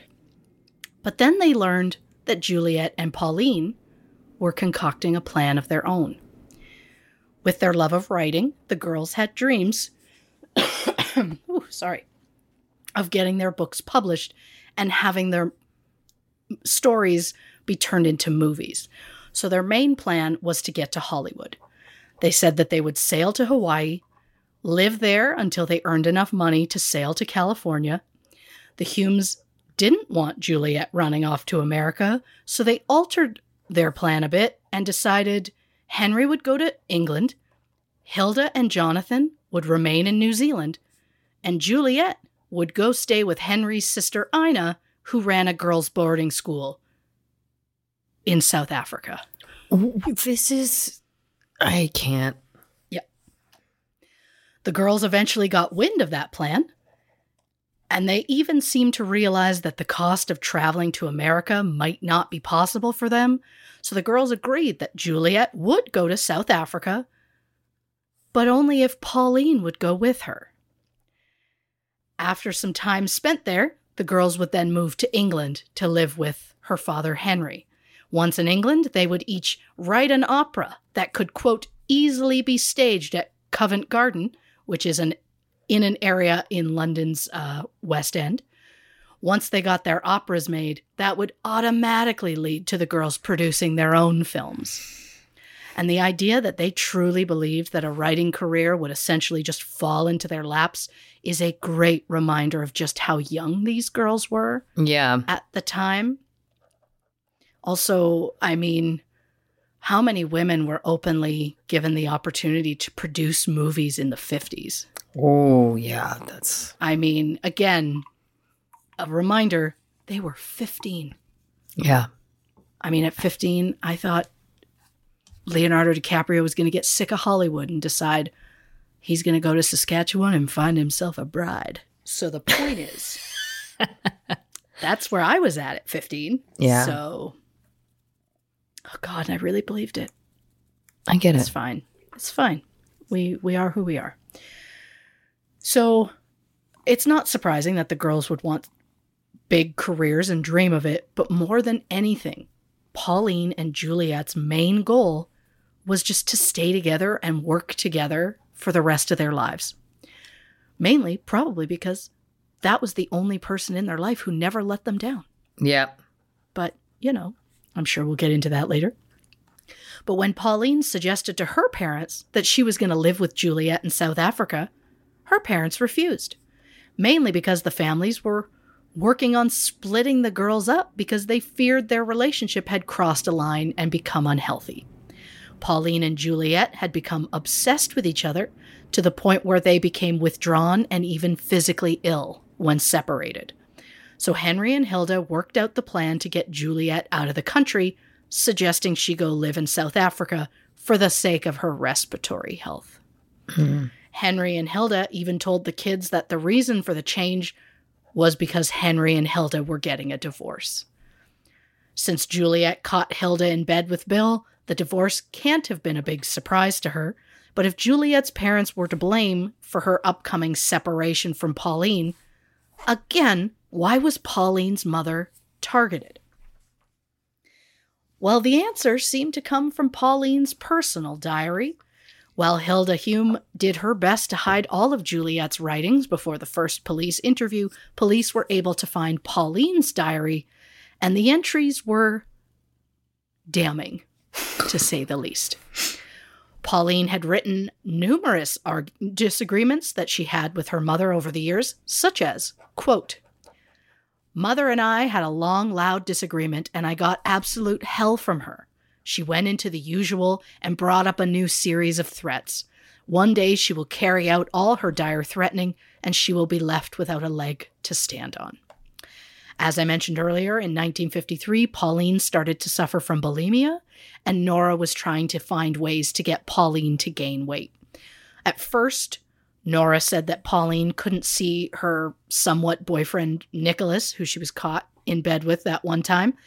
She couldn't see him again, or she would only see him again if she was good and started eating better.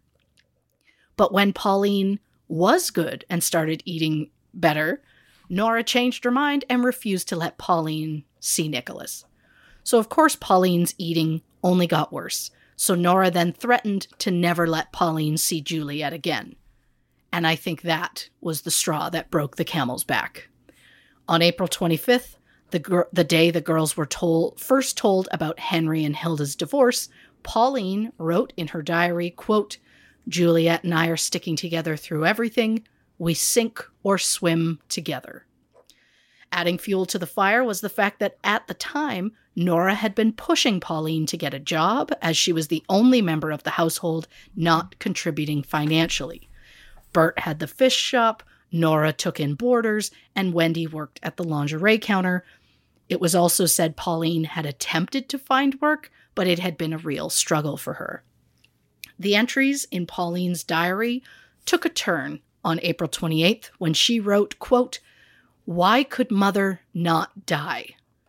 Dozens of people are dying all the time. Thousands. Anger against Mother boiled up inside me as it is she who is one of the main obstacles in my path. Suddenly a means of ridding myself of this obstacle occurred to me. If she were to die." Pauline even added an entry stating that she told Juliet that she believed that Nora should die, and she said that Juliet was, quote, "worried, but does not disagree violently." According to Pauline's diary, the girls planned Nora's murder for 7 weeks, deciding that it should either look like a natural death or an accident. They would take Nora to Victoria Park, where Juliet would walk ahead, drop a pink stone on the track, and point it out to Nora. While Nora bent down to look at the stone, Pauline would take a sandbag out of her purse and hit Nora over the head before pushing her off the track to make it seem as though Nora had fallen. On June 19th, Pauline wrote that they had worked out a plan, stating, quote, "Our main idea for the day was to murder Mother. This notion is not a new one, but this time it is a definite plan which we intend to carry out. We have worked it out carefully and are both thrilled by the idea. Naturally, we are a trifle nervous, but the pleasure of anticipation is great. I shall not write this plan down, as I shall write it up when we carry it out. I hope." A lot of positive speak in there for talking about murder. But 2 days later, she added, quote, "We decided to use a rock in a stocking rather than a sandbag. We discussed the murder. I feel keyed up, as if I'm planning a surprise party." Wow. On the morning of June 21st, the day before the murder, Pauline wrote, quote, "I rose late and helped Mother vigorously this morning. Deborah rang," Deborah being Juliet, "and we decided to use a rock instead," which she had already stated, but neither here nor there. I assume they changed from a sandbag to a half brick because of the weight of the item. Juliet got the half brick from a brick pile beside the garage at her Ilam home. Juliet wrapped the brick in newspaper and put it in her shoulder bag, which is interesting because when police interviewed them and they finally admitted to doing it, Pauline was the one who said she got the brick from her house. Wow. Yeah. On the day of the murder, Pauline wrote, quote, "I am writing a little of this up on the morning before the death. I feel very excited, and the night before Christmas-ish last night." She also titled that entry, quote, "The day of the happy event." Juliet's mother, Hilda, later described Juliet as radiantly happy that day when she left for Pauline's house. During the trial, both Pauline and Juliet eventually did full admit to the murder. They said while walking in Victoria Park, as per their plan, Juliet walked ahead and dropped a pink stone on the track. Juliet then called Nora and Pauline over, and when Nora bent down to look at the stone, Pauline hit Nora in the head with the half brick as hard as she could. Juliet grabbed the stocking and continued to hit Nora. By the time the stocking ripped, Nora was lying on her back, making a terrible noise. Juliet kneeled next to the body and put her hands on Nora's throat and held Nora against the ground while Pauline continued to hit Nora in the head with the brick. After deliberating for 2.5 hours, the jury found Pauline and Juliet both guilty. After the verdict was delivered, a newspaper reporter claimed that, quote, Parker looked across at Hulme, whispered something, and they both smiled. Since Pauline and Juliet were both minors, they were not considered eligible for the death penalty, so they were sentenced to life in prison. The entire case completely outraged the public. The idea that two 15-year-old girls could plan and execute such a horrific murder was shocking, as was the fact that the girls didn't seem to show any signs of remorse and that they were being kept together in prison. To appease the public, Pauline was kept in the prison in Christchurch, and Juliet was sent to a prison in Auckland, more than 1,000 kilometers or 665 miles away. The girls were also told that in the future, when they were released, they would not be permitted to be in contact with each other ever again, which they believed would be the worst possible punishment that Pauline and Juliet could ever receive. So what happened to everyone in this story after the trial? Starting with Juliet's family, Henry Hulme and his son Jonathan left New Zealand on July 3rd, as he had originally planned, before the trial. He gave a statement to the press denouncing his daughter and saying that his number one priority in that moment was his son. Oh, boy. Okay. Yep. Henry and Jonathan ended up in Marseille before heading to England. Henry and Hilda legally divorced in March 1955, and soon after, Henry married the twice-divorced Marjorie Alice Ducker. After returning to England, Henry accepted a position at the Atomic Weapons Research Establishment, where he worked his way up from a scientist to director of nuclear research. In January 1956, he wrote a paper on green granite, a 3-stage nuclear bomb, stating, quote, "We are confident that the bomb is a 3-stage one in which the first bomb is imploded by ordinary explosive and the second by energy from the first bomb. The thermonuclear material, which constitutes the third stage, is ignited by energy and neutrons from the second bomb. We shall refer to the 3 components as Tom, Dick, and Harry." I know. How clever. To this day, Henry Hulme is considered one of the 4 major minds behind the successful British hydrogen bomb project. He died in January 1991 at the age of 82. His wife Marjorie died in 1990. When Henry left New Zealand, Hilda and Bill were evicted from the island property. They auctioned off their possessions to raise money for a defense lawyer and eventually moved to the Hulmes' holiday home in Port Levy. Proving it was more than a fling, Bill stood by Hilda throughout that entire trial. He testified on Juliet's behalf and was photographed standing next to Hilda supporting her. After the trial, Bill and Hilda left for the UK, with Hilda using the name H. Marion Perry. After her divorce from Henry, Hilda and Bill were legally married. Bill died in September 1984 at the age of 75, and Hilda died in January 2004 at the age of 91. Bert Riper, who didn't attend the trial at all, although there was a day he was there, but it's because he was supposed to testify.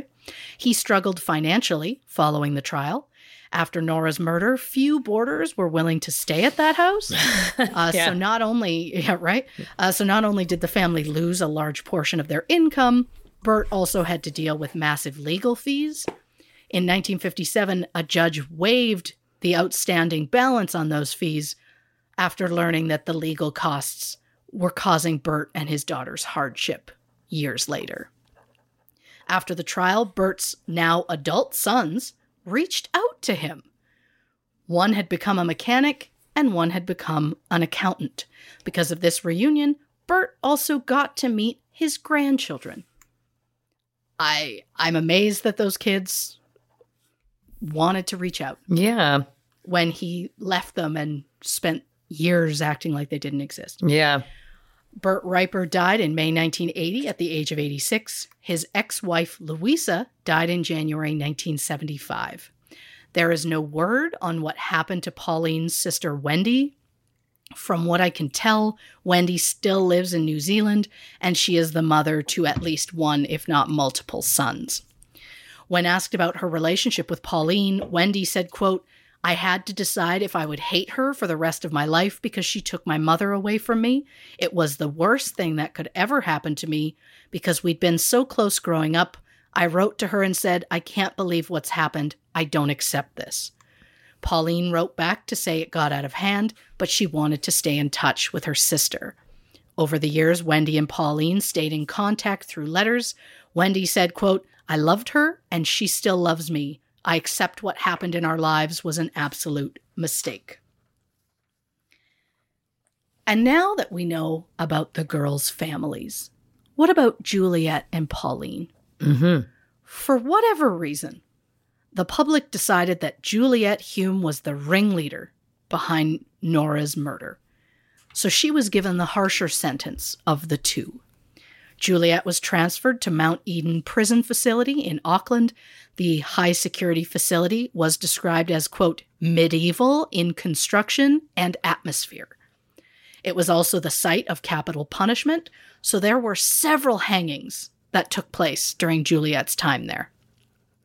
Due to her notoriety, Juliet was placed in solitary confinement for the first 3 months of her sentence.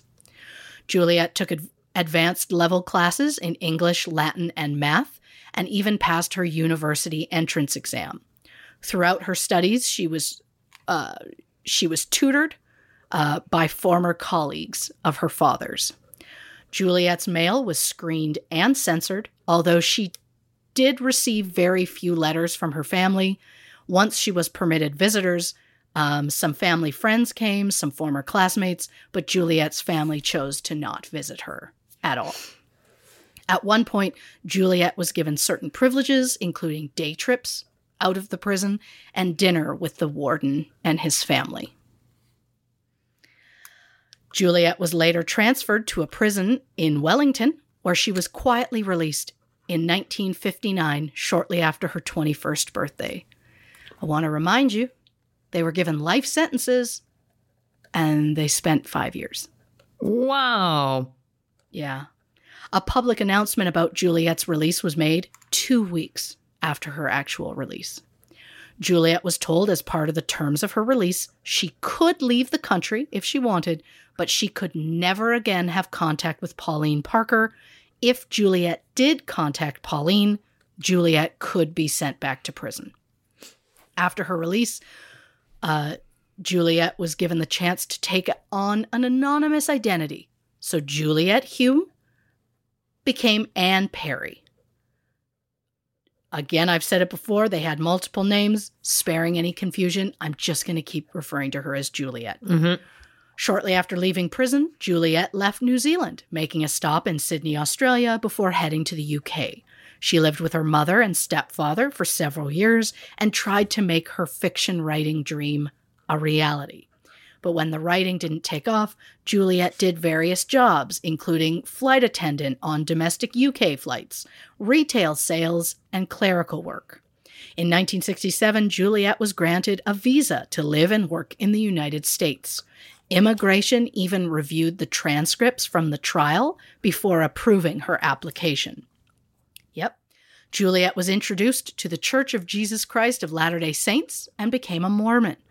She made full disclosure with the church about her background and was welcomed with open arms. Juliet initially lived in San Francisco before making her way to Los Angeles. She spent her evenings writing while working various jobs during the day, such as insurance underwriter and limousine dispatcher. When Juliet still hadn't sold any books by the early 1970s, she moved back to the UK, where she seemingly reconciled with her father, Henry. Juliet spent some time in England before moving to Scotland. Around this time, Juliet started writing mysteries set in Victorian London. After her stepfather, Bill, asked her who she thought Jack the Ripper might have been. Later in life, Juliet said that she was, quote, totally absorbed by what happens to people under pressure of investigation, how old relationships and trust eroded, and how new ones formed. Which I find interesting coming from a person who knows firsthand what it's like to be investigated. I'm also interested in the wording of old relationships eroded, especially because Juliet had a very close friendship that came to an end very publicly. In 1979, the Cater Street Hangman became the first Anne Perry book to be published. It wasn't exactly a commercial success, but it did fairly well in America.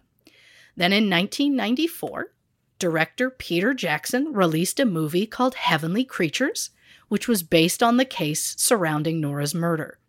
Kate Winslet plays Juliet, and Melanie Lynskey plays Pauline. And I have to say, shout out to Kate and Melanie. We love you both.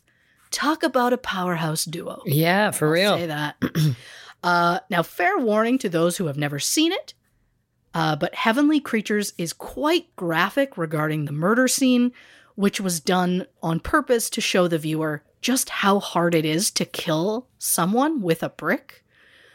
The case was also the inspiration for the 1971 French drama Don't Deliver Us from Evil, as well as a radio play which debuted on BBC Radio 4 in September 2018. But before Heavenly Creatures came out, no one knew Juliet's real identity. And of course, once reporters heard the movie was based on a true story, they tried to track down Juliet and Pauline. One particular reporter discovered Juliet Hulme was now living as a murder mystery novelist, Anne Perry. And once an article about her was published, Juliet got a massive boost in sales. Prior to the article, in August 1994, Juliet had sold about 3 million copies in America of her book. Or books, I should say. By March 2006, she'd sold over 20 million worldwide. Wow. Also, prior to the article's release, Juliet's biography listed her father as William Perry, aka Bill. Once the truth was revealed, Bill Perry was then listed as her stepfather in her biography.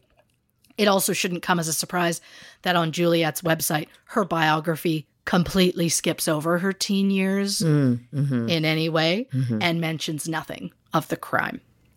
When interviewed about Nora's murder, Juliet said she made peace with what she had done. Quote, "A long time ago, yes. Admit you're wrong, say you're sorry, and then move on from there." And look, I get that Juliet and Pauline were very young when the crime occurred, and that people can grow and change a lot throughout their lives. But just say you're sorry and move on feels so flippant to me when you're talking about a brutal murder. It's more the sort of thing you'd say after, I don't know, a theft or damaging some property. Juliet was asked if she would ever write about the crime, given that she is a published author. She responded, quote, "I don't think I have the right to write about other people's lives. I'm so tired of it anyway. I wish it would go away." In 2017, Juliet moved from Scotland to California so she could help promote any movies based on her novels. According to the Anne Perry website, Juliet has sold over 26 million copies worldwide. In 2000, she won the Edgar Award for her short story, Heroes. As for Pauline, in 1959, Pauline was released from prison under the supervision of the Department of Justice. She changed her name to Hilary Nathan, and in 1963 graduated from Auckland University with a Bachelor of Arts degree. As a devout Roman Catholic, Pauline entered a convent to become a nun, but she soon left after. She spent a year in Wellington working at the New Zealand Library School. In 1965, Pauline moved back to Auckland I already said 1965. I don't know why I was going to say it again. She worked as a librarian at the Auckland University. By 1992, Pauline had moved to the UK, where she taught riding lessons to kids. Unlike Juliet, Pauline has never spoken to the press. In 1996, her sister Wendy spoke publicly on Pauline's behalf, saying, quote, "Pauline committed the most terrible crime and has spent 40 years repaying it by keeping away from people and doing her own little thing. After it happened, she was very sorry about it. It took her about 5 years to realize what she had done." When Wendy was asked what Pauline thought about Juliet's career, Wendy said, quote, "She is a devout Roman Catholic and spends much of her time in prayer. She hasn't got a TV or radio, so would never have heard what Anne Perry had to say and wouldn't care." Pauline lived a very secluded life until the article came out about heavenly creatures. After that, everyone knew her name, and now people knew where she lived. So in 1997, Pauline decided to sell her cottage in the village of Hulme and move to Kent, about 25 kilometers or 16 miles south, to avoid further media attention. So she puts her house up for sale. And prospective buyer Andrew Aris and his wife went to see the house. Not just they were looking for a house. They weren't looking because they knew who she was or anything. Right. They described the house as, quote, "completely covered by ivy. No part of the brickwork could be seen. To the side of the house were many homemade stables and outbuildings. It was quite a mess, to say the least." Allegedly, the sale was finalized on the very day that Heavenly Creatures was set to air on TV across Britain, and Pauline just wanted to be out of the area. But the interesting thing about the house was there was a very large mural covering an entire wall in a bedroom upstairs. A mural that was allegedly painted by Pauline herself. I will post a picture of the mural on our socials, on Instagram and Facebook at True Crime and Cocktails, and on Twitter at Not Detectives. But just know, the mural is a psychologist's hat's dream. The mural consists of about 20 smaller panels, which include goddess-like figures who are glowing and surrounded by glitter, as well as one panel featuring a bird or fairy-type creature trapped in a cage, and another panel where that creature is freed from the cage.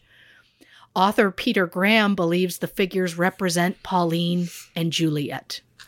And while the Juliet figures are always depicted as goddesses, happy, glowing, the Pauline figures are always sad and longing. There are also numerous panels that involve some sort of separation, including one where the Pauline figure is trying to prevent the Juliet figure from flying away on a winged horse.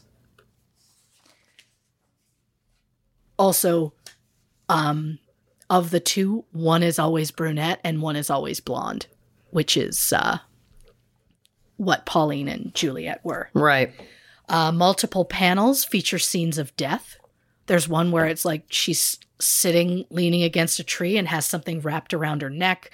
And if this all isn't unsettling enough, there is one panel in particular that features the Pauline and Juliet figures standing together engulfed in flames. The figures, which are blonde and brunette, are both wearing masks, and aside from necklaces, both appear to be naked. Assuming that Pauline did paint the mural, it's clear she never got over the gut-wrenching feeling of being separated from Juliet. And honestly, it's heartbreaking, and I do have compassion for what her life has likely been since she was released.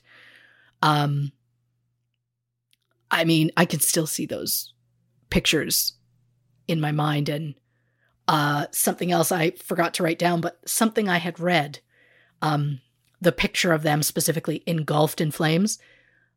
Somewhere in Pauline's personal diary, she described their relationship as engulfed in flames. The two of them are engulfed in flames. So I'm not surprised at all that it's something that would be painted. But yeah, like, this mural is huge. I find it interesting that between the two women, one became a well-known author who loves the spotlight and willingly gives interviews, and the other chose to spend decades in hiding, preferring not to contact the outside world in any way. I also bet it's incredibly frustrating that the one is basically living the dream that they wanted. I also find it interesting that the two girls who created their own religion in their teen years both grew up to be deeply religious women. One is a Mormon, one is a Roman Catholic, but it just feels like despite having vastly different life experiences outside of prison, both women seem to have used religion to cope with their past. And also, as girls who their entire lives were abandoned and cast aside by everyone they knew, it's not surprising that they would go to something like religion that is known for welcoming people in. While there was a moment in time when both women lived in Scotland, about 160 kilometers or 100 miles apart, it is believed that Pauline Parker and Juliet Hulme have not been in contact with each other since 1954. Reporting for True Crime and Cocktails, I'm a baboon. But you're our baboon.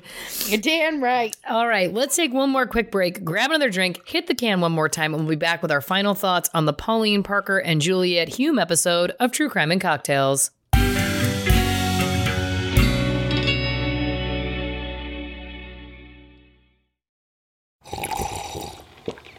That's not just the sound of that first sip of Morning Joe. It's the sound of someone shopping for a car on Carvana from the comfort of home. That's a good blend. It's time to take it easy, like answering some easy questions to get pre-qualified for a car in minutes. Talk about starting the morning right. Just like customizing your terms so your car fits your budget. Visit Carvana.com or download the app to experience car shopping the way it should be. Convenient, comfortable. Man, that sunset is gorgeous. Grill, patio, sunset. Hard to get better than that. Unless you're browsing Carvana's inventory while you soak it all in. Oh, burger time. So sit back, get comfortable. Carvana's got thousands of cars under $20,000 just waiting for you. I could stay here forever. Carvana, where car buying meets comfort meets convenience. Download the app or visit Carvana.com today.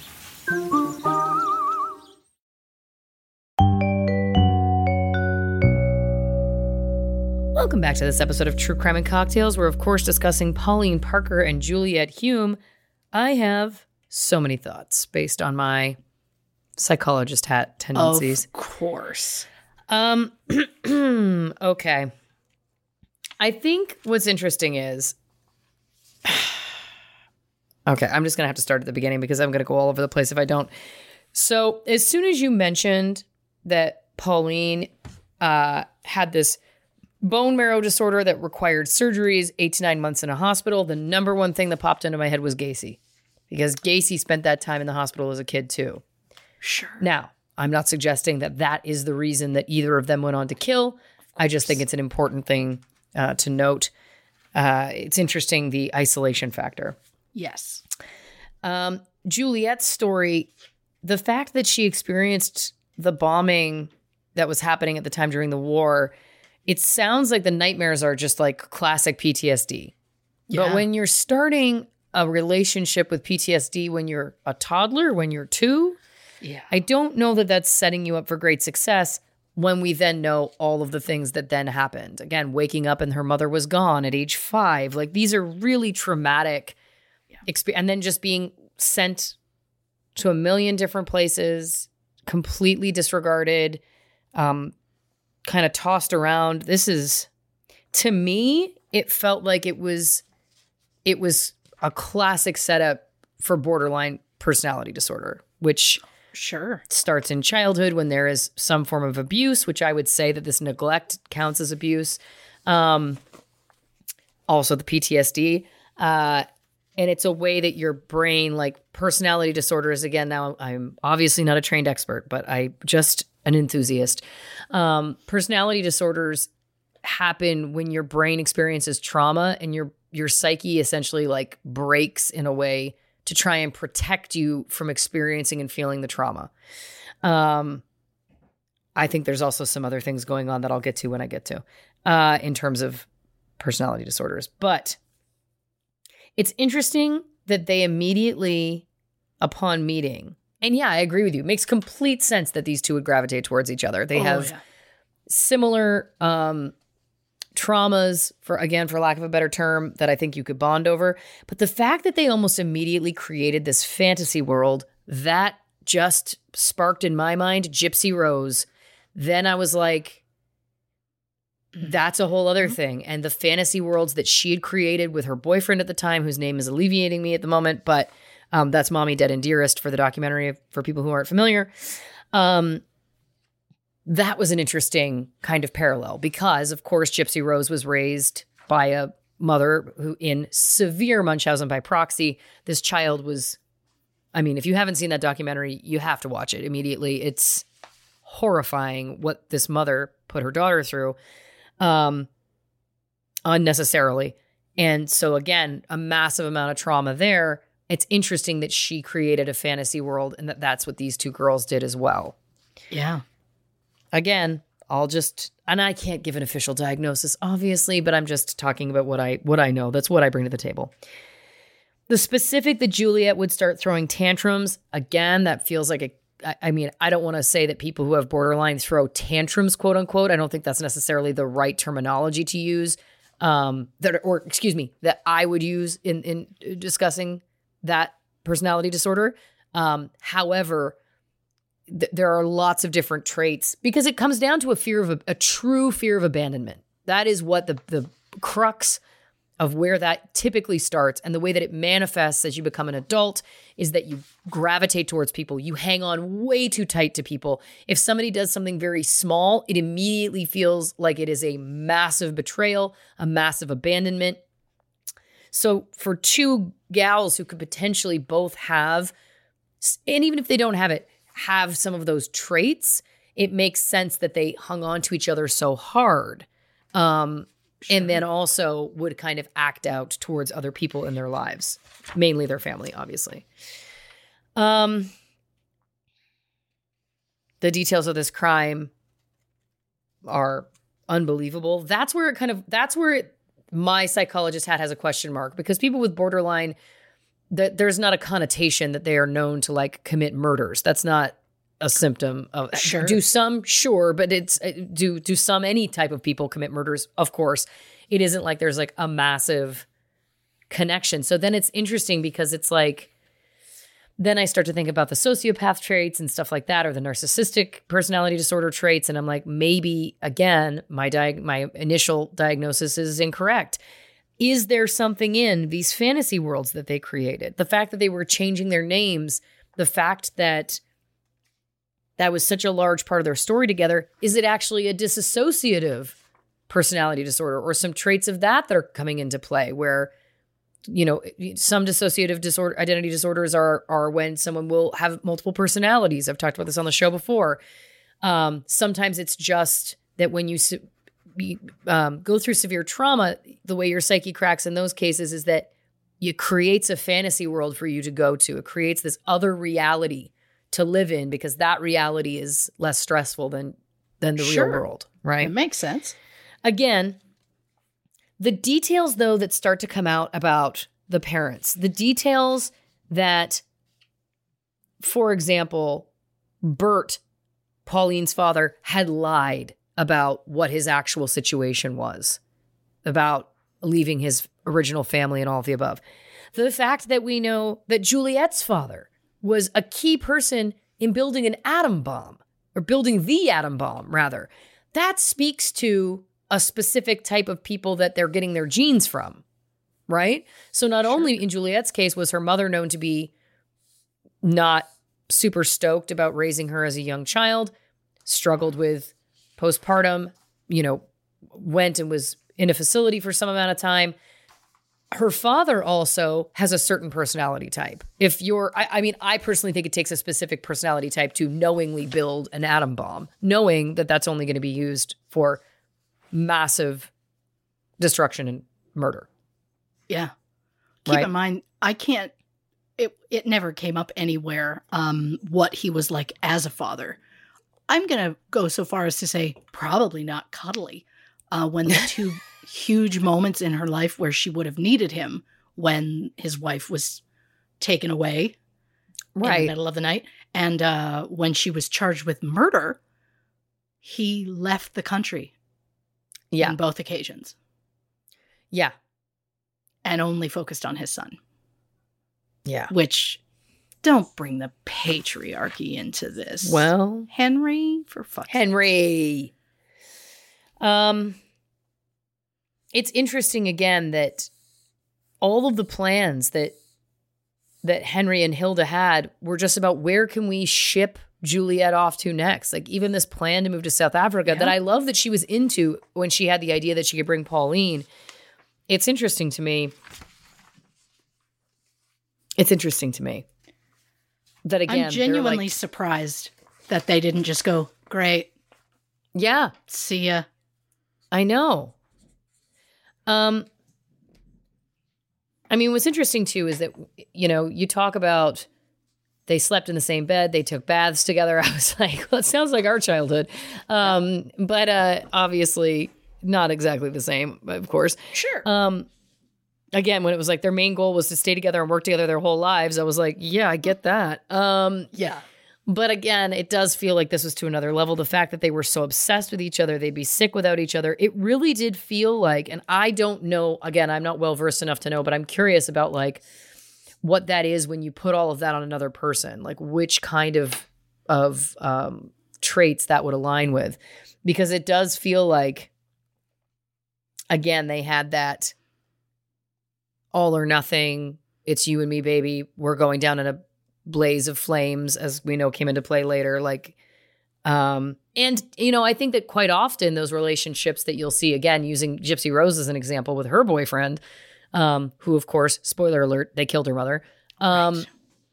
There is sometimes a romantic element, and that doesn't ultimately matter in this case, and et cetera. And it may not have been a factor. They may have just been best buds. That's also completely possible. And to your point, they did not want it to be discussed, and, you know, we have to honor that anyway. But it is interesting given the dynamic. Yeah. It made me think of Brokeback Mountain at the end when you were discussing that it was like the way that they had reacted so differently to things.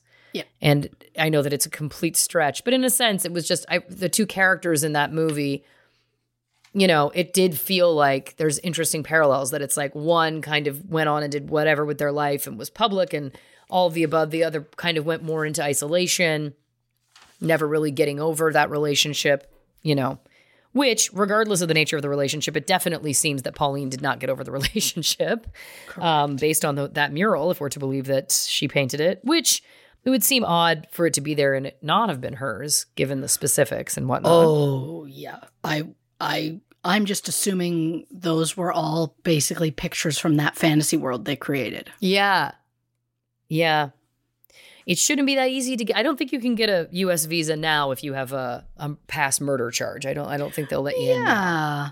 Just FYI. That's interesting that they were okay the with one thing that stood out to me, and this was fed into my dissociative identity disorder theory, was that Juliet said, as an adult, when asked about would she ever write about the crime, she said she didn't feel right writing about other people's lives. And that stuck out to me because I was like, but it was your life. Yep. But it seems as though she had removed herself from that reality, that it was like, well, that's someone else's life. That wasn't me. Fair. You know what I mean? Oh, yeah. I kind of took it as like because in her mind, well, Pauline killed her own mother. Right. It's not my fault I was there. It could be that. It absolutely could be that. My gut is telling me, again, because she changed her name, it was like, but that's a different life. That's a different person. I'm a different person now. Right. Yeah. Could be wrong. And then the last things that I had to comment on, the religion thing is so interesting because I agree with you that at face value, it makes complete sense that both of them would turn extremely to religion because of the acceptance factor, because of all these kinds of things. But there's also part of me, for one, if not both, for Juliet, if not both of them, that I'm like, is it real though? Or is this like Gacy being the guy, you know, that everybody knows in town that you can go to if you need a favor? Is it Ted Bundy Sure. working at the suicide hotline? Is it that this is a way for them to feel like, is it performative, I guess, was what struck me. And I could be completely wrong. I'm just sure. This is what we do at this point on the show. We discuss theories. Of course. And it's, yes, there's a fellowship, of course. And yes, there is that feeling like it's like you can be forgiven and loved and all of the above, which you didn't necessarily get from people at home as kids, of course. Right. But I don't know. There was just something about it that I was like, is it real? Or is it, again, just a way of trying to make it seem like, see, I'm a good person. I'm religious now. I am this other, or I am this other person who is religious. That is who this new person is. Right?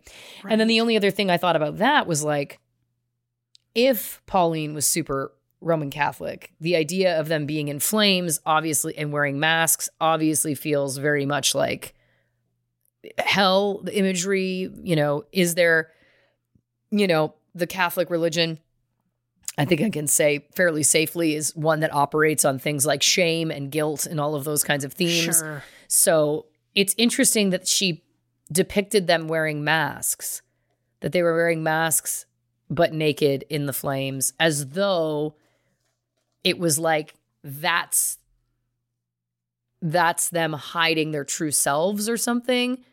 I don't know. Like the layers to that have got me like, I am buzzing. I'm just like, I need to see these. Oh, it's things like, yeah. I don't know. There's just something about it. I think ultimately at the end of the day, when you first said that they were depicting Juliet as the ringleader, I was like, well, that seems not true or whatever. But the way that Pauline has reacted, the way that the two of them have reacted, again, the fact that Juliet seems happy to be in the spotlight, she wants the attention, then I start to lean towards narcissist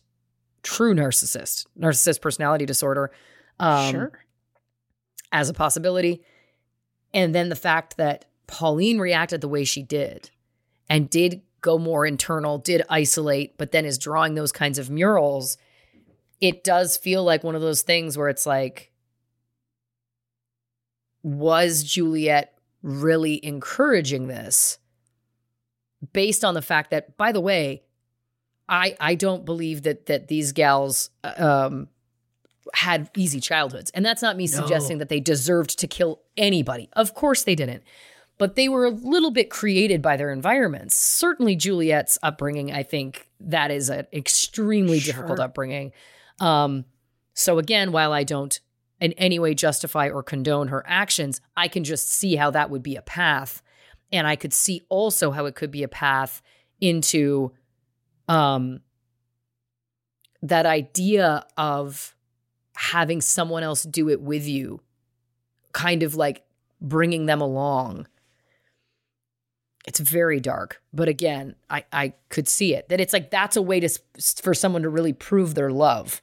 Sure. Right? That it's like the only thing we can do is you need to kill your mother.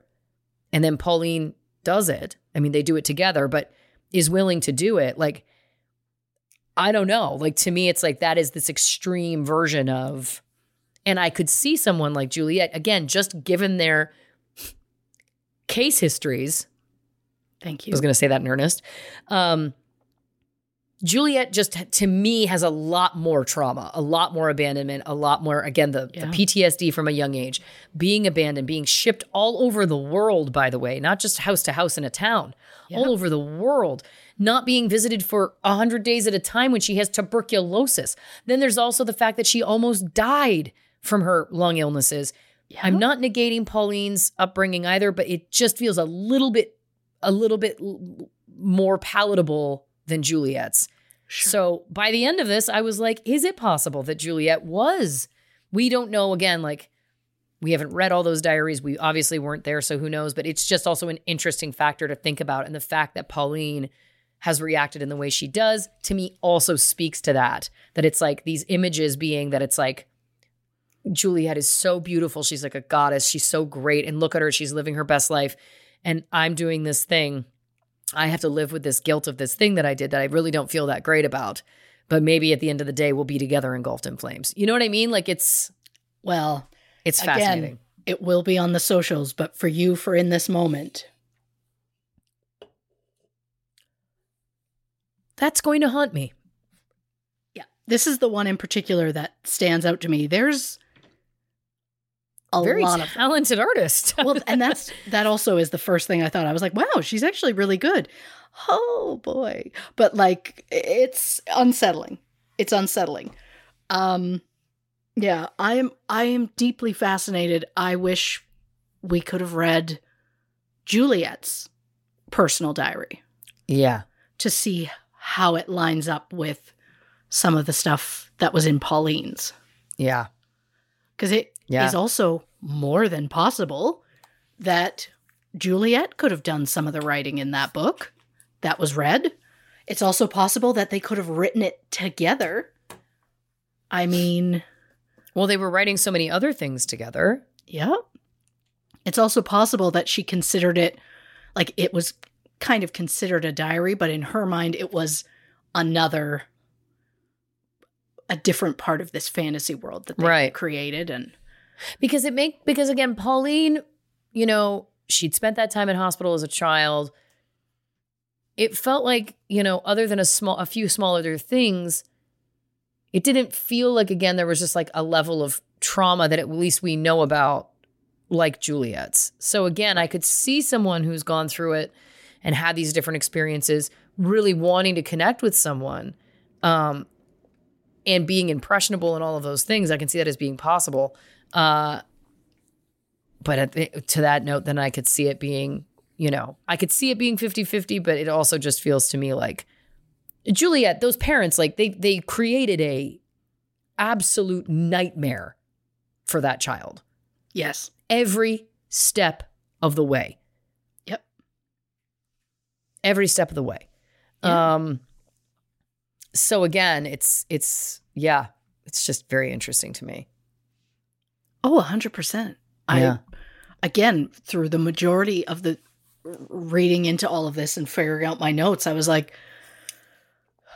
without sounding glib and without seeming like I'm giving her an out, reading it all, I was like, well, it makes sense why she became what she did. Oh, yeah. Nora did not deserve to die. She especially did not deserve to die in the way that she did. No. And I truly believe those girls should have stayed in prison for longer. Oh, yeah. I agree that. They were yes. very young at the time, but I also understand that in a moment you can get caught up, but to hit somebody to that point with a brick and at one point holding her down while the other one hits her, I mean, that's a level of horrifying that there's no way they should have got out in 5 years. Well, and again, no way. It wasn't a crime of, it was also so premeditated. They planned it for weeks ahead of time. Weeks. Yeah. It's one of those things where you would expect someone to get out that quickly. Well, first of all, it's a sign of that time period, I think. But secondly, if they had killed one of their abusers, like Gypsy Rose is, again, I come back to this one because again, that was a mother that is ostensibly not literally tortured her child, but ostensibly through giving her unnecessary medical care her entire life since she was a baby. That child was living in a prison of her own body that was created by her mother, right? So like, to me, when that all happened and they went to jail, I was like, I don't know, there's like a level of it that's like not self-defense, but and again, I'm not in any way defending it. Please don't think that. Of course. But I could understand them getting out sooner because there's such a history of severe abuse. As far as we know with Nora, yes, they got into bad fights, she and Pauline, but again, it's like, was there a severe level of abuse that would then denote you going, well, they got it after only 5 years, but it was because this was the nature of the crime. You know what I mean? Like a self-defense crime, a crime where they're murdering someone who's been badly abusing them, physically abusing them for years. You could understand that. But yeah, in this case, especially Juliet, who brought the murder weapon, who held her down, I mean, that's bleak. I wouldn't expect them to have served a full life sentence because they were minors, but I would have absolutely expected more than 5 years each. Right? Yeah. And it just shocks me for one to go on and just live a life like nothing happened and then make a career out of writing about murder. Well, that's why I feel like the religion thing is so interesting, because in a way, she made a career about writing about murder. Pauline is drawing murals that are dark as hell. Like, it doesn't say to me that these two people are absolutely reformed, devout women of God. It says to me that there's either great conflict within them and or it's performative, that it's like hiding in plain sight. Yeah, I could see that. It's fascinating. Oh, yeah. Really fascinating. I mean, again, what a tragedy on so many different levels.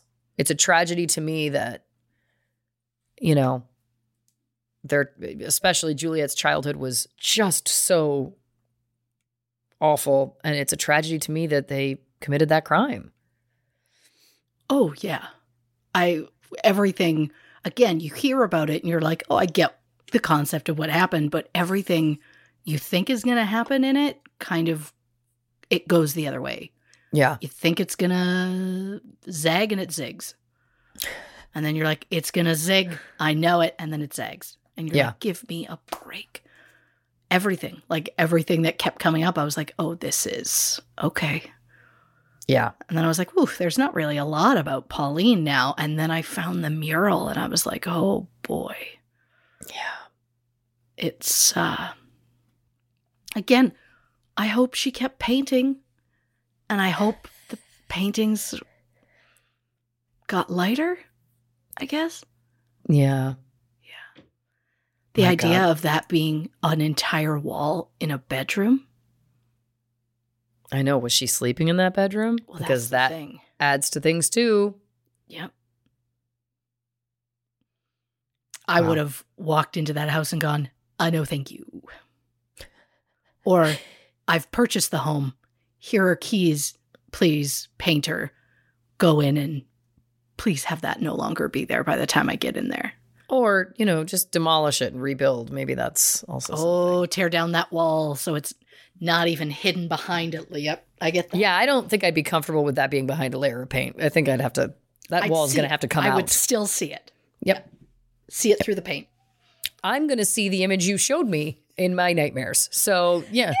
Yeah, when I close my eyes, it's there. Oh, yeah. It's there, for sure.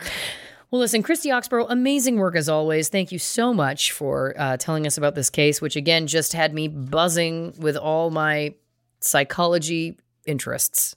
I shouldn't say they're my interests, but you all know what I mean. You're an enthusiast. Thank you. We get it. And thank you, dear listeners, for joining us for this episode of the show. If you haven't already, give us a follow on the socials on Facebook, Instagram, and YouTube at True Crime and Cocktails, on Twitter at Not Detectives. And of course, as previously mentioned, go over to patreon.com/True Crime and Cocktails for more information about our subscription-based service. Over there, we have bonus episodes, monthly lives, all kinds of great things. It's a lot of fun.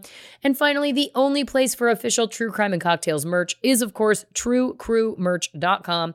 So check that out. Official Creep Creek merch is on there now. Hoodies, t-shirts, and stickers. So get them while you can. Christy, do you want to tell the people about next week's episode?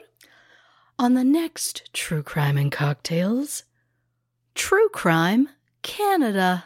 That's right. It's a Christy curated episode, which of course are always my favorite. She does such an amazing job, and I am looking forward to everything that has to bring. Christy, do you want to say goodnight to the people? Good night, Chris O'Donnell. Yeah, good night, Drew Barrymore.